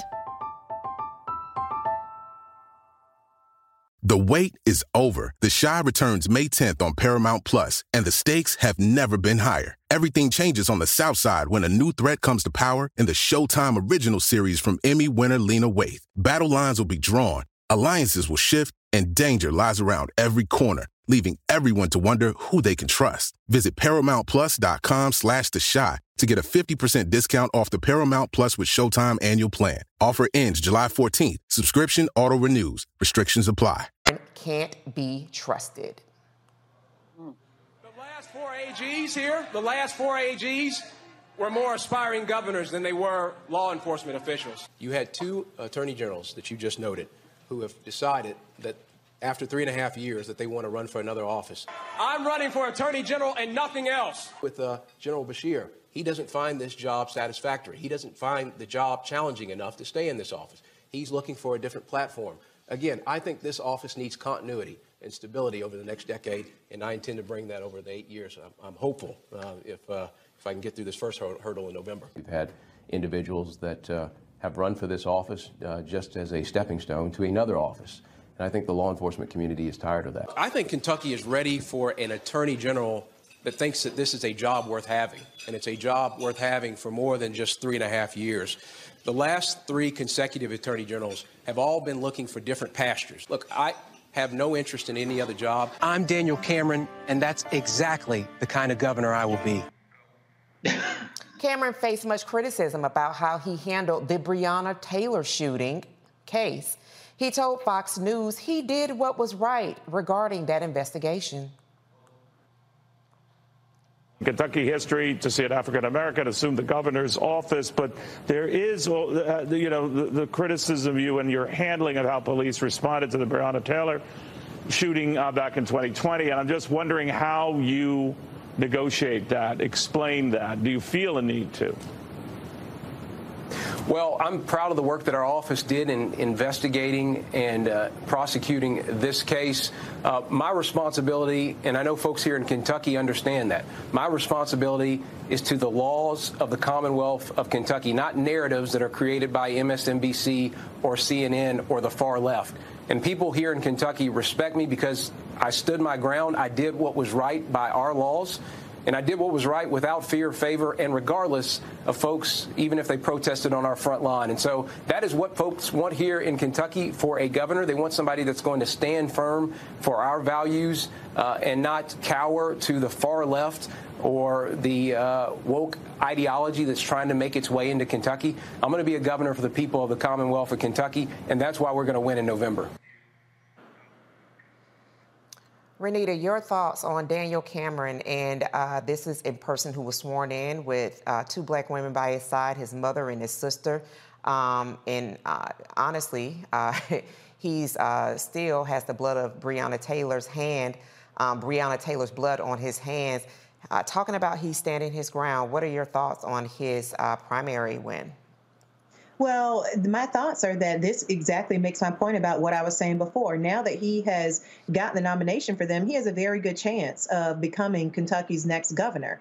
And the only reason that that can even really happen is not because Republicans are so wonderful. Mm-hmm. It's happening because Democrats do not allow black progressive candidates when they decide to run for higher office to actually do that and support them in the ways that they should. You need a black progressive candidate to literally say to Daniel Cameron, how do you soothe the concerns of everyday black Kentuckians who are probably worried that they could be sleeping in their bed and find themselves getting awakened to police shooting and killing them? This is something that he's been unable to resolve. And so when he says that the police did the right thing, that is something that does nothing to resolve anybody's concerns. Breonna Taylor was sleeping in her bed and she was murdered by police. That can happen to any black person. And anybody who knows the story knows that that is the truth. And so I think this really just makes my point about, in order to defeat these black Republicans who are running campaigns that are not centered on the real issues that black people have to deal with, you've got to have other black candidates from the left who actually know what time it is and who can force people like him to have tough conversations. Otherwise, you're going to continue to see people like Daniel Cameron float right up, and the Republicans can elect him to office. And Dr. Debinga, to Renita's point, I remember there was a candidate in Kentucky that ran for office, Charles Booker, who didn't win. He didn't advance and move forward. So, besides having the social media power, can you talk a little bit about, number one, your response to his primary win, but then what are some of the other resources that are needed? That first video that we saw was something that was launched by Kentucky Democrats. What are some of the other resources that are necessary to propel and exact wins in a state like Kentucky? Well, first of all, I think when going back to this idea of waffling, I mean, that video that you shared was classic as relates to him not showing that he's committed to the community. Look, the fact of the matter is that, as Renita was saying, he has I know that people say Andy Beshear has a 63% approval rating and that therefore, is probably no chance of winning. But one of the other reasons, in addition to everything Renita said, which is true about support, which I'll get to in a second, that these people are able to rise to the top is because we take things for granted. We think that if we have a Democratic governor, it's going to remain Democratic. If something has in place, it's not going to change. That's how Hillary lost the election, to be quite honest. And so when people see that and see the popularity of somebody like a Governor Beshear, they think that this is a wrap. But look, this is somebody who has the backing of not only Donald Trump, but also Mitch McConnell, who still holds a lot of sway in Kentucky, whether we like him or not. And so that's something that we have to be mindful of. In order to beat him and other people within these states, one of the challenges of the DNC is that they have a very bad history, even outside of black candidates, of not supporting Democratic candidates in these red states. I was just listening to a representative from Nebraska over the weekend who was talking about the legislation against her trans son that's taking place there. I forget her name, but she was saying she's actually thinking of leaving the Democratic Party because the Democratic Party will put out advertisements about supporting LGBTQ rights and the like, but won't pour money into Democratic candidates in red states because they feel like it's already a lost cause. And so Democrats' inability to actually fight in these red states is what leads people like Daniel Cameron to believe that they have a chance to be able to rise to the governorship and maybe someday even the presidency. And so if we haven't learned our lesson now, when are we going to learn it? At the end of the day, even with DeSantis in Florida, he didn't win because there was a massive wave to get out and support him. Right. It was voter apathy that got him in, and he won by 34,000 votes. Yep. So if we don't start to get this together now, there's no telling where Cameron can go. My goodness. And we're going to come back from this break and have Dr. Malveaux share her sentiments. But I also want to say, and you all, not you all, but folks have got to stop listening to celebrities. Okay? Get engaged in the vote. You're watching Roland Martin Unfiltered on the Black Star Network. We'll be right back right after this break. On the next Get Wealthy with me, Deborah Owens, America's Wealth Coach, the wealth gap has literally not changed in over 50 years, according to the Federal Reserve. On the next Get Wealthy, I'm excited to chat with Jim Castleberry, CEO of Known Holdings. They have created a platform, an ecosystem to bring resources to Blacks and people of color so they can scale their business. Even though we've had several examples of African Americans and other people of color being able to be successful, we still aren't seeing the mass level of us being lifted up. That's right here on Get Wealthy, only on Black Star Network. Black Star Network is here. Oh, no punch! I'm real revolutionary right now. Thank you for being the voice of Black America. All momentum we have now, we have to keep this going. The video looks phenomenal. See, there's a difference between Black Star Network and Black-owned media and something like CNN. You can't be Black-owned media and be scared. It's time to be smart. Bring your eyeballs home. You dig? Hey, I'm Arnez J. Black TV does matter, dang it. Hey, what's up, y'all? It's your boy, Jacob Lattimore, and you're now watching Roland Martin right now. Stay woke. Enjoy all your favorite sports like never before at BetMGM. Signing up and playing is so easy. Simply sign up using code Buckeye and receive up to $1,500 back in bonus bets if you don't win your first bet. When you register with BetMGM, you can get instant access to a variety of parlay selection features, live betting options, and the best daily promotions in the business. And with BetMGM at your fingertips, every play and every game matter more than ever. Place your moneyline, prop, and parlay bets with the king of sportsbooks today. Sign up using code Buckeye and receive up to $1,500 back in bonus bets if you don't win your first bet. That's right, up to $1,500. Again, sign up using code Buckeye and receive up to $1,500 back in bonus bets if you don't win your first bet. BetMGM and GameSense remind you to play responsibly. 21 plus and present in Ohio. Subject to eligibility requirements. Rewards are non-withdrawable bonus bets that expire in 7 days. Gambling problem? Call 1-800-GAMBLER in partnership with MGM Northfield Park. That's 1-800-GAMBLER.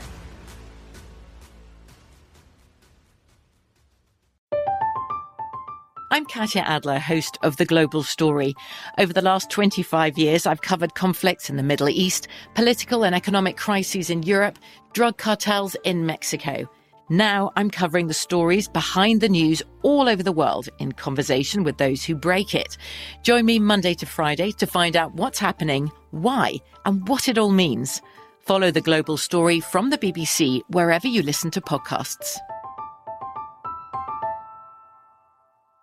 The wait is over. The Chi returns May 10th on Paramount Plus, and the stakes have never been higher. Everything changes on the South Side when a new threat comes to power in the Showtime original series from Emmy winner Lena Waithe. Battle lines will be drawn, alliances will shift, and danger lies around every corner, leaving everyone to wonder who they can trust. Visit ParamountPlus.com/The Chi to get a 50% discount off the Paramount Plus with Showtime annual plan. Offer ends July 14th. Subscription auto-renews. Restrictions apply.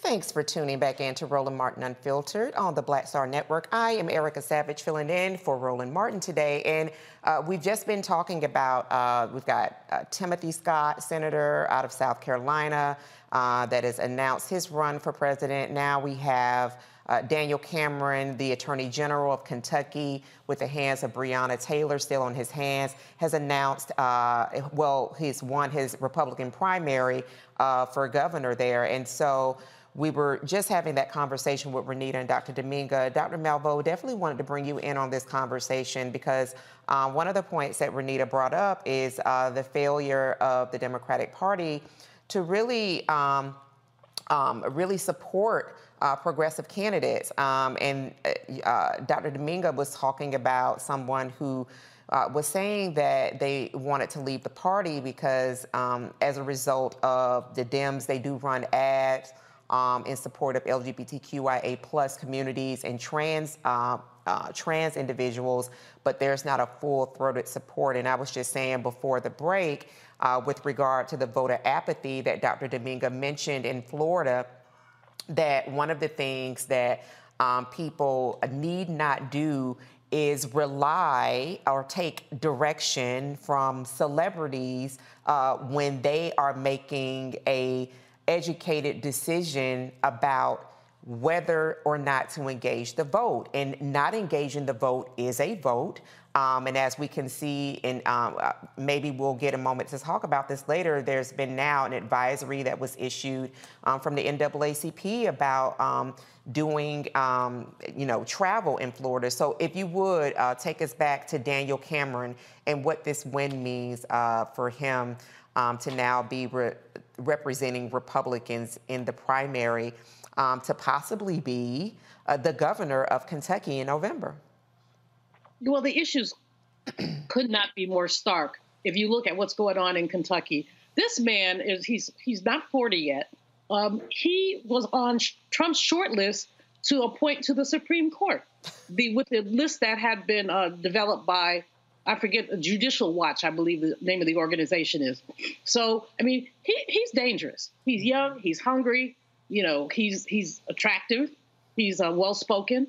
But guess what? He's also basically, like, as you said, has the blood of Breonna Taylor on his hands, doesn't think he did anything wrong. And without thinking he did anything wrong, there's no room for growth here. He's stuck in these positions. But the Democratic Party has an awful lot to account for. I mean, I call myself a yellow dog Democrat because I vote for a yellow dog if they were a Democrat. I sure wouldn't vote for a Republican.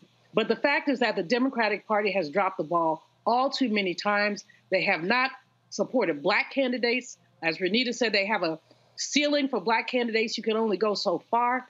I know black folks who are Republicans. They're Republicans because they say the line is too long in the Democratic Party. As a black person who's well-spoken, who's relatively progressive, they can move up in the Republican Party. They can't move up in the Democratic Party because someone just wrote a piece and called it the octogerontology, which basically they're meaning that we have so many Democratic legislators who are 80-something. 80-something. Now, I ain't mad at them. I'll be 70 in September.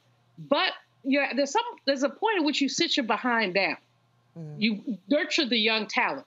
You have a posse around you. You know, Senator Feinstein, I've known her forever when she was mayor of San Francisco. I think she's terrific. I also think at this point, I don't think it's sexist. I don't think it's ageist. I think she's losing it. And given that, it would do herself and the Democratic Party a favor just to sit down and enjoy her retirement. But she's not going to do that. And that's so you have too many Democrats. I love Bernie Sanders. I think he's terrific. He hasn't shown any signs of slowing down. But guess what, dude? You know, maybe it's time. And so Democrats don't do that. They impose a ceiling. The power of incumbency is way too strong. And so very few in the Democratic Party are willing to stand up to an incumbent who may be too old, impaired, or something else. It's their turn. They tell people, wait your turn.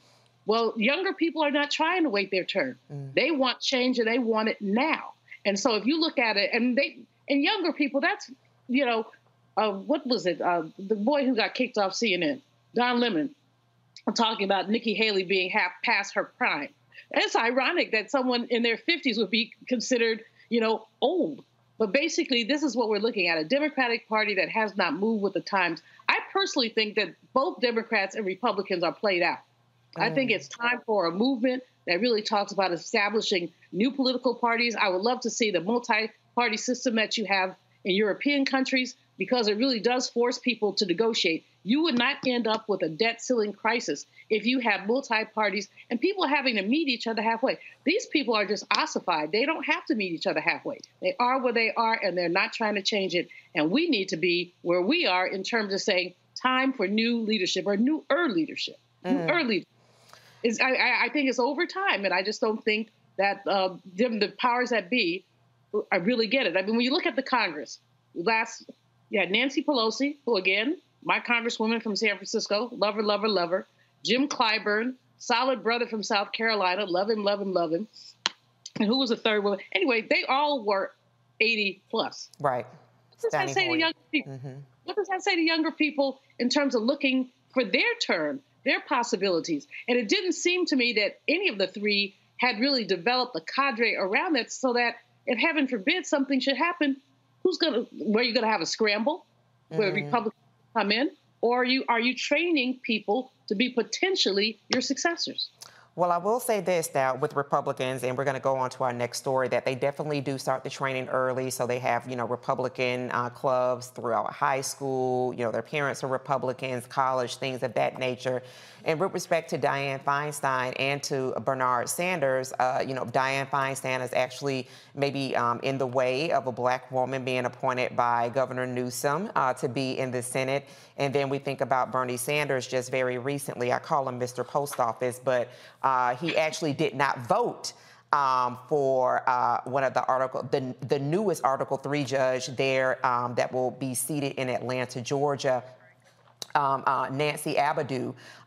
It was, I believe, a 49-48. It was a very, very close vote. Chris Coons came up from New York after his daughter graduated, but Bernard Sanders did not vote in that very, very narrow vote that did make Nancy Abidu from Georgia the 12th judge on that appellate court. So congratulations to her, but Bernard, do better. And we definitely do need to be more aggressive and make sure that 50% that's not voting in the United States does vote. A Michigan hospital employee instructed to walk through a state-run psychiatric hospital for children doing an unannounced active shooter drill was suing after he was handcuffed by police.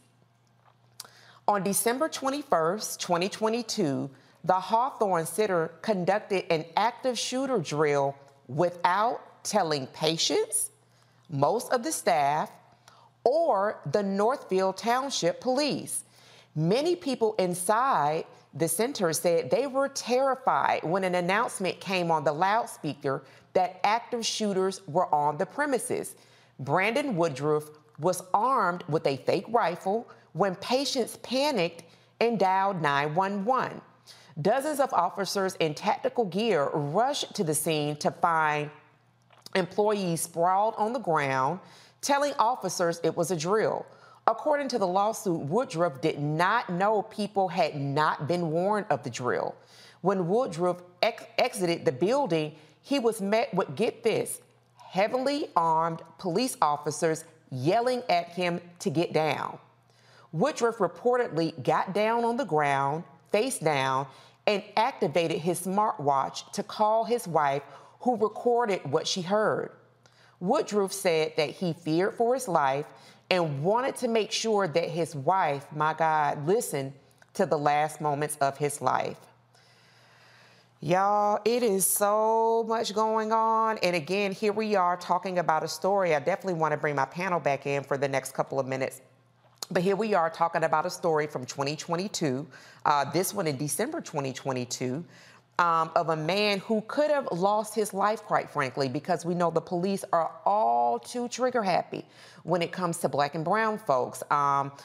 This is really good that he still had the presence of mind to at least alert a family member, his wife, and ask and get her to record. Thank God those weren't the last minutes of his life. But Dr. Dabinga, talk to us about this level of trauma that we continue to see played out over and over again, brought to the media's knowledge or not brought to the media's knowledge. What does this mean for our community? Well, first of all, I mean, this whole, I cannot believe that he was not killed. I mean, all of these stories that we see as relates to us getting killed for less. I'm thankful that he was able to survive. And secondly, I mean, this is something that no Black person should ever agree to in the first place, to do something like this, whether everybody knows about it or not, especially nowadays. As somebody who works in schools and speaks at schools across the country and former classroom teacher, K-12, before I started teaching at the university, everybody always knew about the drills and what was going to go on. So I think the people who organized this should face some type of charges criminally for endangering so many people, and I'm glad they're facing the lawsuits. As it relates to our community, this is important that people understand that it's not just the actual killings that traumatize us. It is situations like this as well. What this whole thing, we've been talking about this even with the story of Mr. Thompson. You know, Renita said this, Dr. Malvo said this. How many times have we said this tonight? It could literally be any one of us as it relates to. Notice how he kind of knew the procedure. What do we do whenever we encounter cops? Stop, make sure our hands are up, and activate some type of recording device, right? Because we just never know, and we don't want to leave it up to their dash cams, which they can redact and do whatever they want. But he wanted to. But then the fact that his wife would possibly have to hear his last words. How many situations have we seen? Philando Castile, Walter, the brother in the store in. I believe it was Scott Walker, I believe, in the store, who was walking around with a toy gun in the Walmart, right? Whose girlfriend had to hear him die, and I apologize if I got the name wrong, but who had to hear him die, and the father hearing him say the gun's not even real. So those type of situations are traumatic for us because we don't even need to be carrying a fake rifle. We could be in a Trayvon Martin type situation, and so people need to understand. In my book that's coming out, Lies About Black People: How to Combat Racist Stereotypes and Why It Matters, I cite a Harvard study that shows that when these situations arise before social media and the internet and the like, these situations will be traumatic for Black people within a certain radius of where a situation happened. But now, because of social media, it's something that is impactful for us, not only across the country, but across the globe. And these are real psychological issues that we as Black people, and we don't have the services in our community to be able to treat these or recognize the signs. So we are re-traumatized with situations like this, and it's really tragic. Absolutely. Lies About Black People, Dr. Dabinga's book is going to be out on shelves really soon, so make sure you cop that. We got about 30 seconds. We're going to go to Renita and then to Dr. Malvo. Renita, your comment. Well, Congo made many of the points that I wanted to say, but I just want to reiterate one thing. I never assume that I know what's going through a person's head when they make certain decisions. But to Congo's point, Black people, please think about what people are asking you to do. Think about if that is a good idea for you as a Black person. Now, maybe this man was thinking that he would be fired if he didn't, assume the role that they wanted him to assume. But if you do, just speaking to the Black community in general, if you do have the resources and that is not a worry for you, please think about what you're being asked to do, because he is very, very lucky that he did not lose his life. I'm glad that he is suing, but I also think, too, that too many Black people are walking around thinking and believing the nonsense that we hear from some people, as we mentioned before, like the Daniel Camerons of the world, that, everything is all equal and situations and circumstances will not be different for you because you are Black. Yes, it will be different, and you need to take that into account before you make decisions about what you will or will not do. That is an excellent point to bring up. He was 5 months on the job, Renita, to your point. Dr. Malvo, in about 30 seconds, your comment. Well, I wonder what possessed who to ask this brother to play the role of an active shooter. And what possessed who? Would they have asked a white man to do that? No. Because it seems to me that whoever did this either was missed a brain cell or just was not very thoughtful, has their head in the clouds, doesn't watch the news. You see a Black man with a rifle. What do you think is going to happen? I mean, truly, what do you think is going to happen? So, I mean, he's suing the hospital, and he's suing, and he's perfectly within his rights to do so. But I would certainly question the administration at that hospital. And as Congo said, perhaps look at some of them as being liable for criminal charges. They willingly, deliberately endangered this man's life. Yeah. That's what they did. And he must be traumatized. His wife must be traumatized. And as Richard Wright once said, when there's a lynching in Mississippi, I can feel it in Chicago. When Black people watch this, this is trauma. Absolutely. So people tell folks, will you cooperate with the police? The answer to that will be like, oh, hell no. I mean, why would you cooperate with the police and put yourself in physical jeopardy? That's what this man did. He cooperated with his supervisors, 5 months on the job. That did make a difference. Yeah. But still, why would you ask such a newbie to do such a thing? Was it a test to see if he was down with the program? My goodness. Well, we're blessed to still have Mr. Woodruff here. Thank you so much, Dr. Malvo. Don't you go anywhere. Stay right here. Roland Martin Unfiltered. We'll be right back on the Black Star Network. Enjoy all your favorite sports like never before at BetMGM. Signing up and playing is so easy. Simply sign up using code Buckeye and receive up to $1,500 back in bonus bets if you don't win your first bet. When you register with BetMGM, you can get instant access to a variety of parlay selection features, live betting options, and the best daily promotions in the business. And with BetMGM at your fingertips, every play and every game matter more than ever. Place your moneyline, prop, and parlay bets with the king of sportsbooks today. Sign up using code Buckeye and receive up to $1,500 back in bonus bets if you don't win your first bet. That's right, up to $1,500. Again, sign up using code Buckeye and receive up to $1,500 back in bonus bets if you don't win your first bet. BetMGM and GameSense remind you to play responsibly. 21 plus and present in Ohio. Subject to eligibility requirements. Rewards are non-withdrawable bonus bets that expire in 7 days. Gambling problem? Call 1-800-GAMBLER in partnership with MGM Northfield Park. That's 1-800-GAMBLER.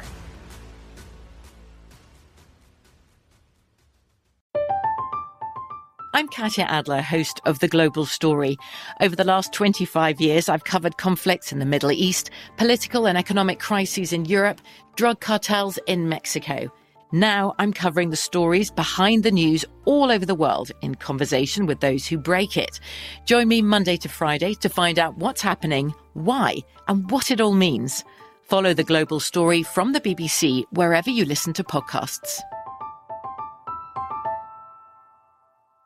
The wait is over. The Chi returns May 10th on Paramount Plus, and the stakes have never been higher. Everything changes on the South Side when a new threat comes to power in the Showtime original series from Emmy winner Lena Waithe. Battle lines will be drawn, alliances will shift, and danger lies around every corner, leaving everyone to wonder who they can trust. Visit ParamountPlus.com/The Chi to get a 50% discount off the Paramount Plus with Showtime annual plan. Offer ends July 14th. Subscription auto-renews. Restrictions apply.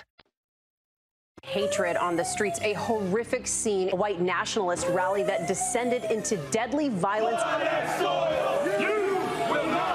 White people are losing their damn minds. as an angry pro-Trump mob storms the U.S. Capitol. We've seen We're about to see the rise of what I call white minority resistance. We have seen white folks in this country who simply cannot tolerate black folks voting. I think what we're seeing is the inevitable result of violent denial. This is part of American history. Every time that people of color have made progress, whether real or symbolic, there has been what Carol Anderson at Emory University calls white rage as a backlash. This is the rise of the Proud Boys and the Boogaloo Boys. America, there's going to be more of this. Here's all the Proud Boys, guys. This country is getting increasingly racist in its behaviors and its attitudes because of the fear of white people. The fear that they're taking our jobs, they're taking our resources, they're taking our women. This is white fear.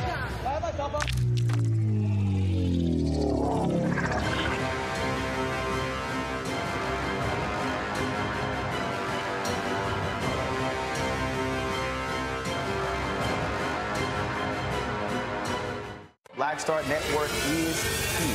Oh, no punch! I'm real revolutionary right now. Thank you for being the voice of Black America. All momentum we have now, we have to keep this going. The video looks phenomenal. See, this difference between Black Star Network and black-owned media and something like CNN. You can't be black-owned media and be scared. It's time to be smart. Bring your eyeballs home. You dig? Hey, I'm Cupid, the maker of the Cupid Shuffle and the Wham Dance. What's going on? This is Tobias Trevelyan. And if you're ready, you are listening to and you are watching Roland Martin Unfiltered.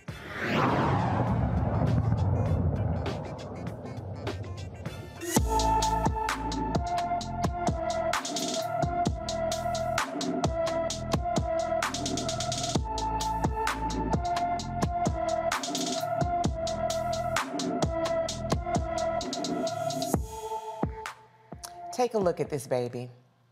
London Gray has been missing from Fort Wayne, Indiana since May 2nd, 2023. This 9-year-old baby is 4 feet, 2 inches tall, weighs 65 pounds with black hair and brown eyes. She may be in the company of her mother. Anyone, please, if you have information about this baby, London Gray, should call the Fort Wayne, Indiana Police Department at 260-427-1222. So we're almost at that time, y'all, almost the unofficial kickoff for summer. And for many of you, you may be planning your summer vacations.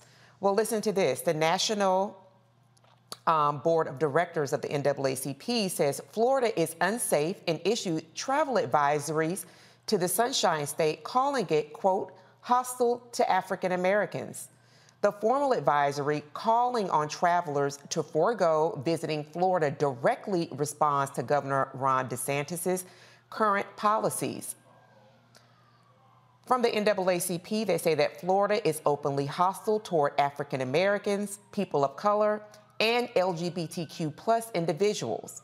Before traveling to Florida, please understand that the state of Florida devalues and marginalizes the contributions of and challenges faced by African Americans and other communities of color.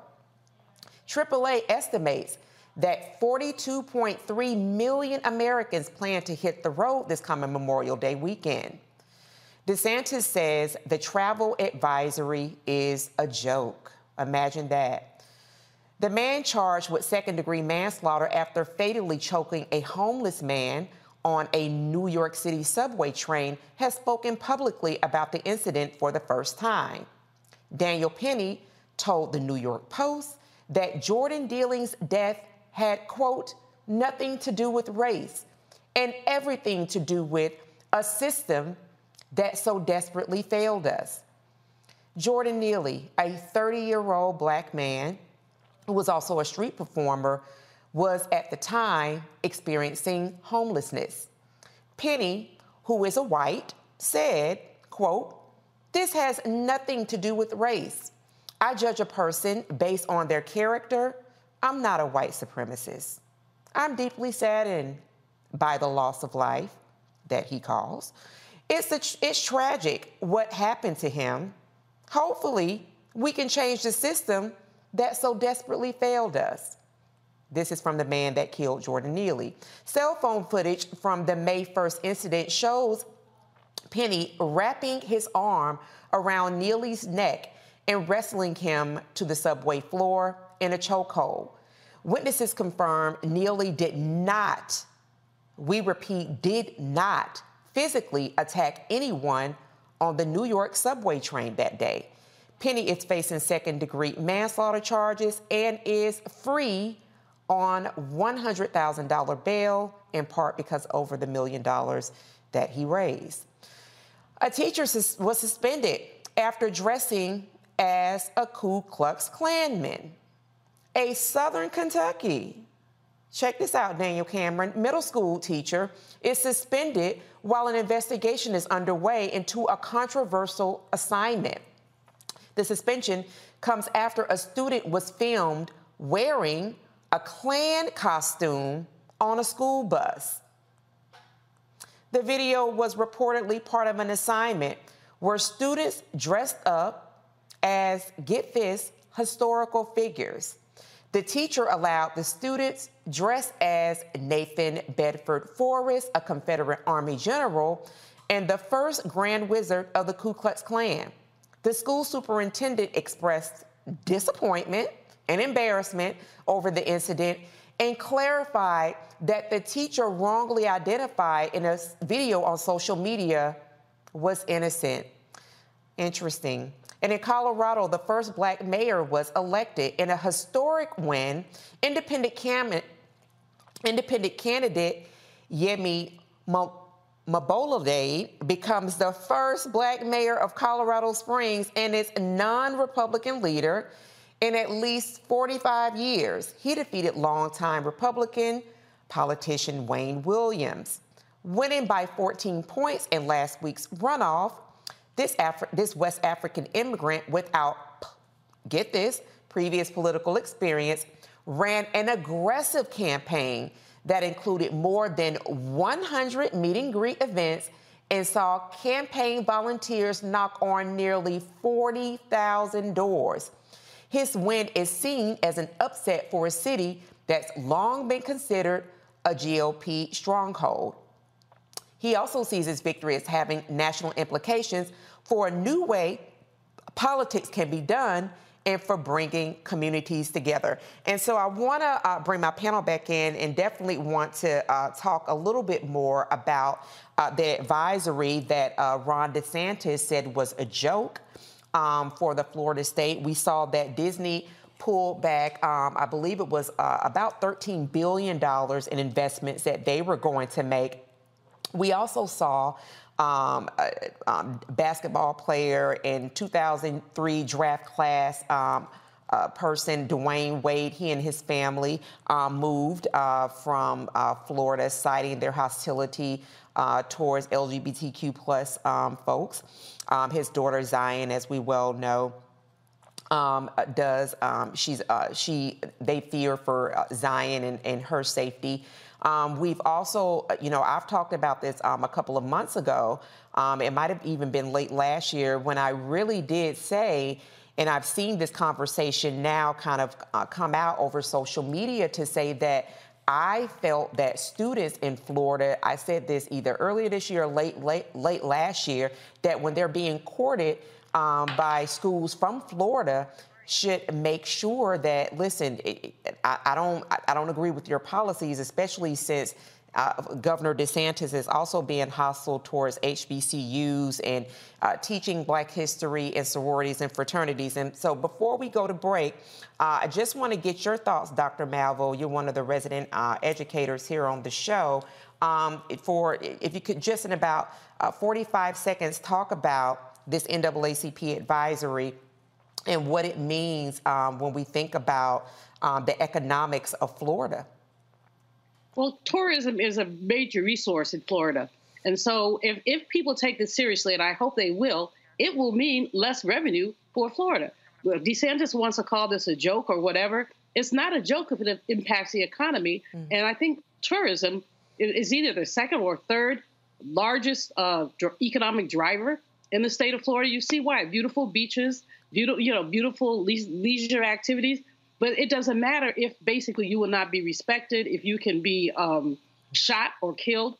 And then the Black community really does need to pay attention to this and basically look at I think the NAACP, I have to give them high props. It was a courageous stance to take. Yes. The mayor of Tampa, that's showing Tampa, she's an out gay woman, and she has said, well, you're still welcome in Tampa. Well, you can't take a spaceship to Tampa.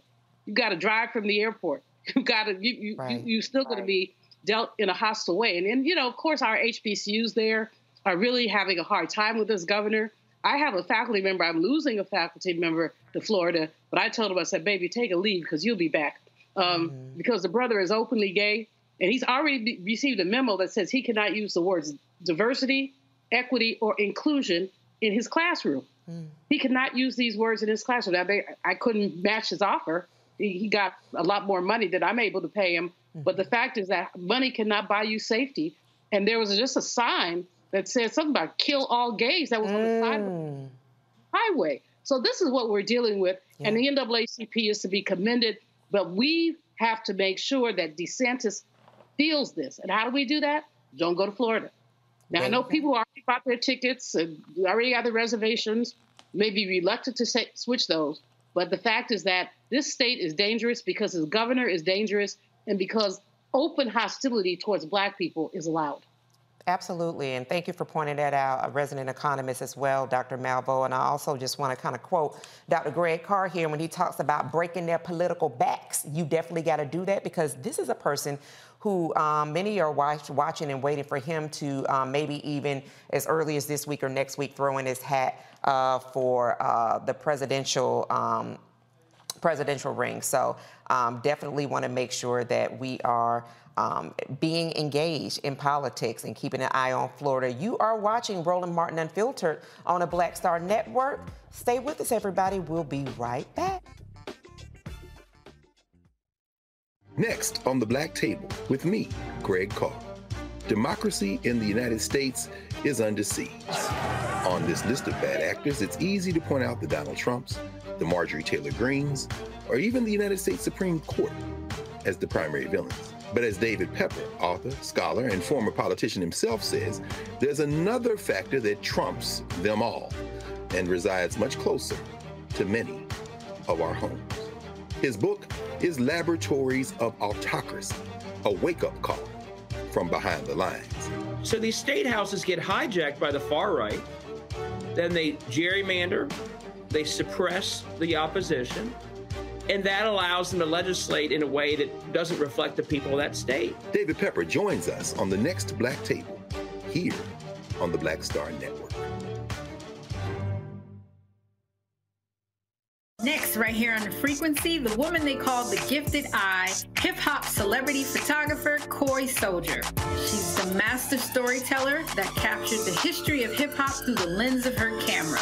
Tupac comes out, the next thing you know, you didn't know who they were at first. You just seen all these dudes. Enjoy all your favorite sports like never before at BetMGM. Signing up and playing is so easy. Simply sign up using code Buckeye and receive up to $1,500 back in bonus bets if you don't win your first bet. When you register with BetMGM, you can get instant access to a variety of parlay selection features, live betting options, and the best daily promotions in the business. And with BetMGM at your fingertips, every play and every game matter more than ever. Place your moneyline, prop, and parlay bets with the king of sportsbooks today. Sign up using code Buckeye and receive up to $1,500 back in bonus bets if you don't win your first bet. That's right, up to $1,500. Again, sign up using code Buckeye and receive up to $1,500 back in bonus bets if you don't win your first bet. BetMGM and GameSense remind you to play responsibly. 21 plus and present in Ohio. Subject to eligibility requirements. Rewards are non-withdrawable bonus bets that expire in 7 days. Gambling problem? Call 1-800-GAMBLER in partnership with MGM Northfield Park. That's 1-800-GAMBLER.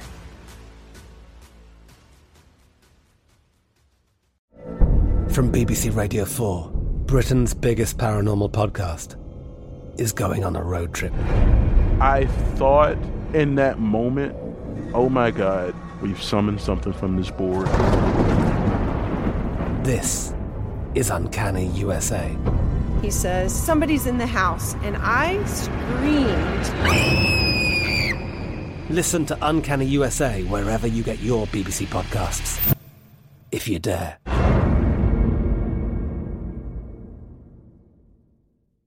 The wait is over. The Chi returns May 10th on Paramount Plus, and the stakes have never been higher. Everything changes on the South Side when a new threat comes to power in the Showtime original series from Emmy winner Lena Waithe. Battle lines will be drawn, alliances will shift, and danger lies around every corner, leaving everyone to wonder who they can trust. Visit ParamountPlus.com/The Chi to get a 50% discount off the Paramount Plus with Showtime annual plan. Offer ends July 14th. Subscription auto-renews. Restrictions apply. Just come rushing the stage. Then you realize Biggie gets a bottle of champagne, he pops it open, sprays it on the crowd, he drinks the bottle. Coy Soldier, the hip-hop celebrity photographer, joining me right here on the next episode of The Frequency on the Black Star Network. Hello, everyone. It's Kiara Sheard. Hey, I'm Taj. I'm Coco. And I'm Lily. And we're SWV. What's up, y'all? It's Ryan Destiny, and you're watching Roland Martin Unfiltered.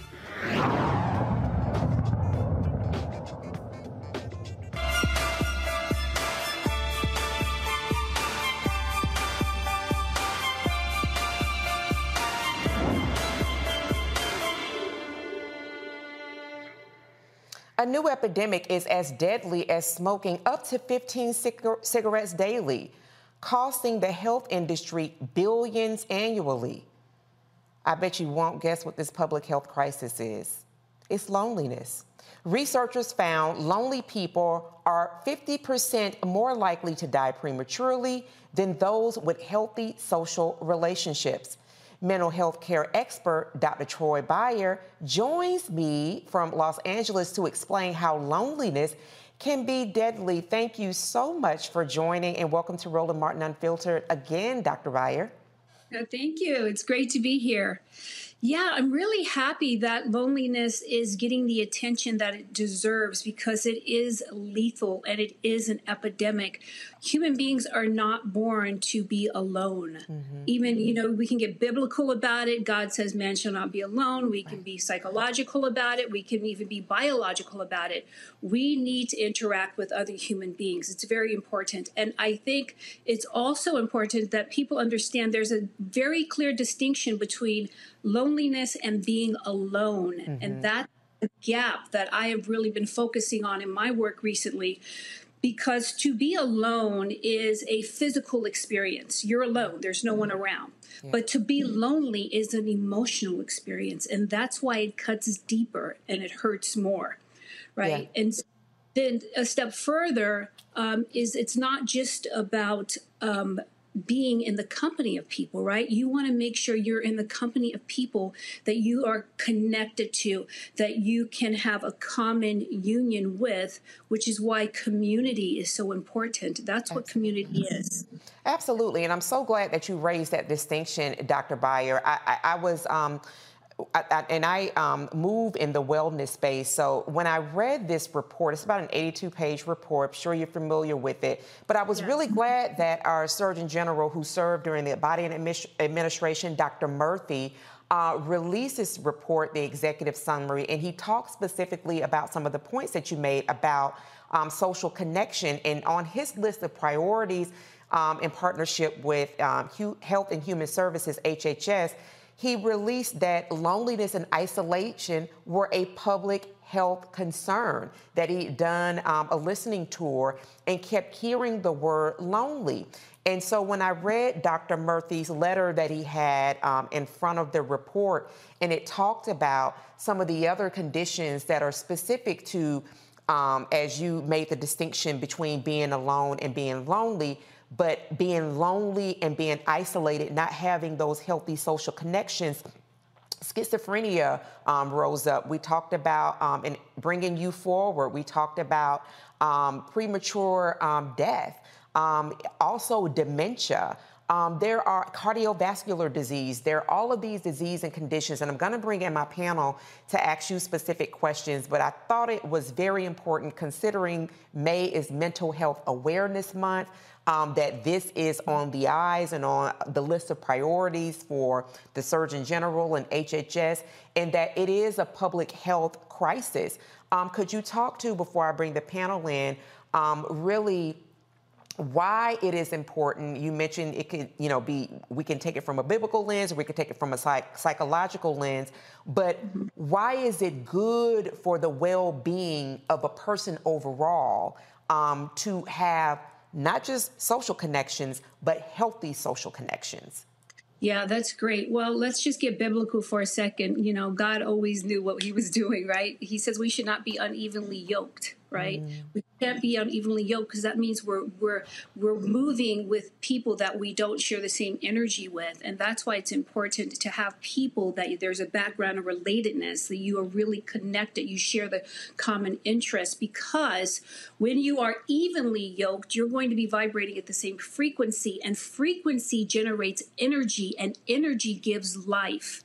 So that's why it's really important to be with the right people, because if you're with the wrong people, the same holds true in reverse, right? And it's the difference between ease and dis-ease. When you are associating and congregating with people that are resonating in your energy field, I say, your vibe determines your tribe. When that's happening, you're in a space of ease. And so you're thriving, you're vibrating, you're happy, your cells are happy. But when it's the opposite, you've been around people that you don't vibe with, right? It's a horrific feeling. Like it's dis-ease. You're not at ease. And from dis-ease comes disease. Absolutely. Absolutely. Love that breakdown. Renita, I'm going to start with you. Your quick question for Dr. Beyer. Sure. So my question is around, what are some solutions that people can use to cure sort of their loneliness? And the reason why I ask this, it may seem obvious, but the reason why I ask this is because some people do thrive on not needing a lot of social interaction. All of our personalities are just different. And, so it's hard sometimes for some folks who feel lonely to sort of lay that on other people who need alone time to recharge, or who need a lot of alone time to recharge, or feel that they do better without lots of social interaction. So folks who are lonely, what is it that they should do? So if you're lonely, well, there's three things that I'd like to address that you brought up. The first thing, we have to talk about an introvert and an extrovert. Some people really do love their alone time and they want to be alone. That doesn't mean that they have a wish to be lonely. Remember, alone is a physical space. Lonely is the removal of connection from another human being. You don't have access to that. So that's very distinct right there, right? Now, if you have someone who is really lonely, what they need to do, and I say this to my clients all the time, is find something that you love doing. What are you passionate about? And then make it your business to connect with others who share that passion. Love that. Absolutely. Social connection is the fabric that weaves us all together. Dr. Malvo, your quick question for Dr. Beyer. Dr. Beyer, first of all, thank you for your work, and especially for honing in on this loneliness issue. COVID caused a lot of loneliness. A lot of us spent more time alone than we ever had before because of quarantine and other things. And so I found in my own case that it's important for me to mindfully schedule social activity with friends or with others, because otherwise you can just get into the rut of not doing that. I call myself an ambivert. Some days I'm extrovert, some days I'm introvert. Some days, yeah, I'm with you on that one. Yeah. But in any case, how much time should people plan, mindfully try to be with others, outside of work? What is there a yardstick to say, once a week, twice a week, go to church? What kind of yardstick should people use so that they can say, gee, I haven't been outside the house for a week. Something must be wrong. Yeah, that's a great question. I don't think there's any formal way of measuring that. I would say to anyone who wants to know how much interaction they should have, I would just say, how much joy are you looking to experience, right? Because that's what interaction does. It brings you joy. So if you don't need a whole bunch of joy all the time, then cool, you're good, right? Just you have to be true to yourself. Take some personal inventory. Like, what do I need in order for me to feel good about this day? Oh, I need alone time. Okay, then manage your life that way.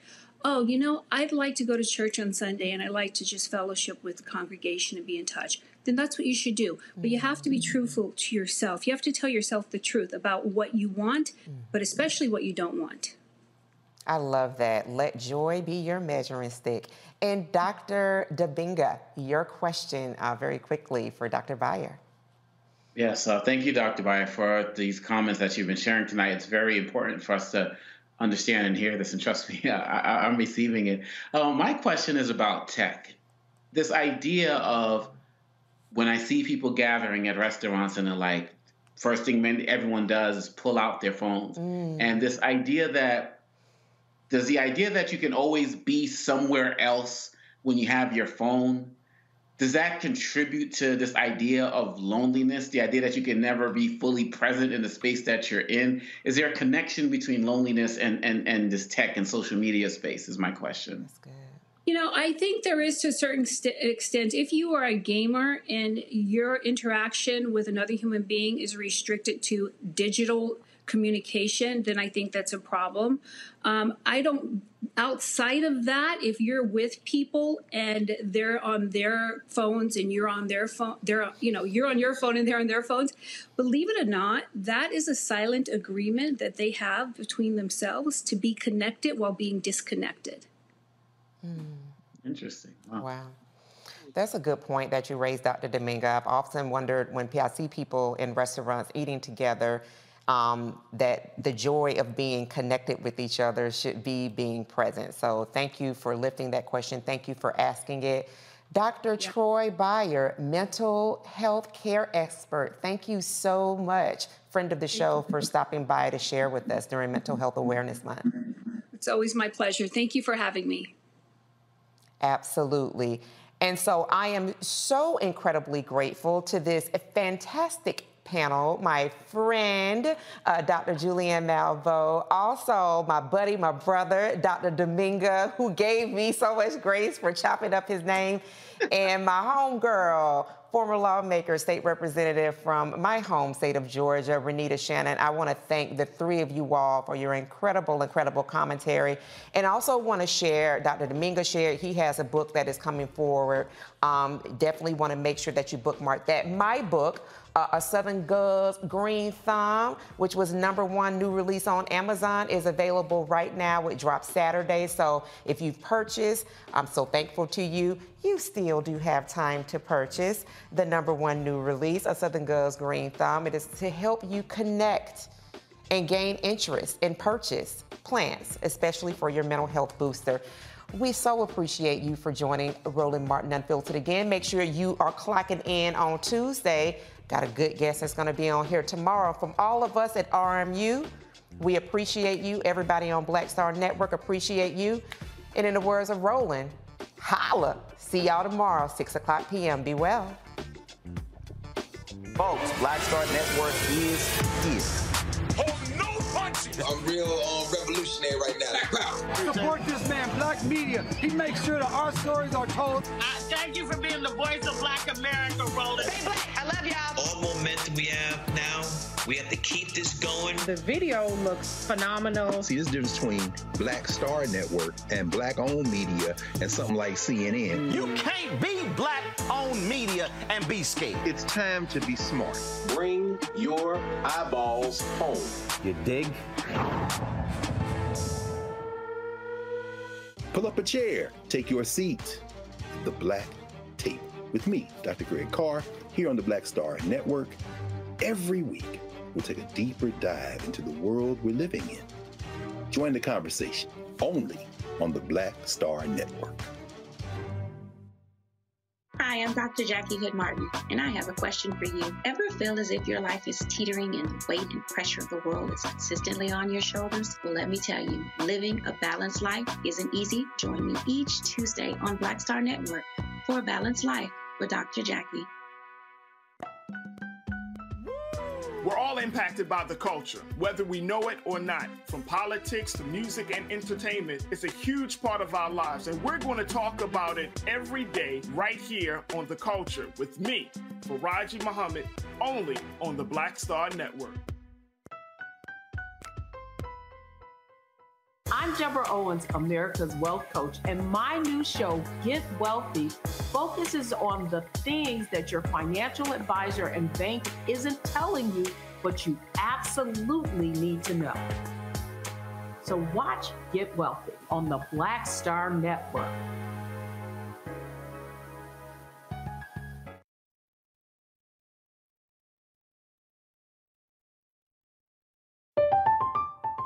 I'm Katya Adler, host of The Global Story. Over the last 25 years, I've covered conflicts in the Middle East, political and economic crises in Europe, drug cartels in Mexico. Now I'm covering the stories behind the news all over the world in conversation with those who break it. Join me Monday to Friday to find out what's happening, why, and what it all means. Follow The Global Story from the BBC wherever you listen to podcasts. Open a limited-time 11-month certificate at Kemba Financial Credit Union. At 5.25% APY, it's more than triple the national average, plus it's a safe and secure way to grow your money. Visit your local branch or kemba.org/cb for details. Offer expires May 31st, 2024. APY equals annual percentage yield. Restrictions apply. $500 minimum and $250,000 maximum deposit. Advantage status required. Comparison based on bank rate average. Federally insured by NCUA. Step into the world of power, loyalty, and luck. I'm gonna make him an offer he can't refuse. With family, cannolis, and spins mean everything. Now, you wanna get mixed up in the family business. Introducing The Godfather at ChumbaCasino.com. Test your luck in the shadowy world of The Godfather slot. Someday, I will call upon you to do a service for me. Play The Godfather, now at ChumbaCasino.com. Welcome to the family. VGW Group. No purchase necessary. Void where prohibited by law. See terms and conditions. 18+.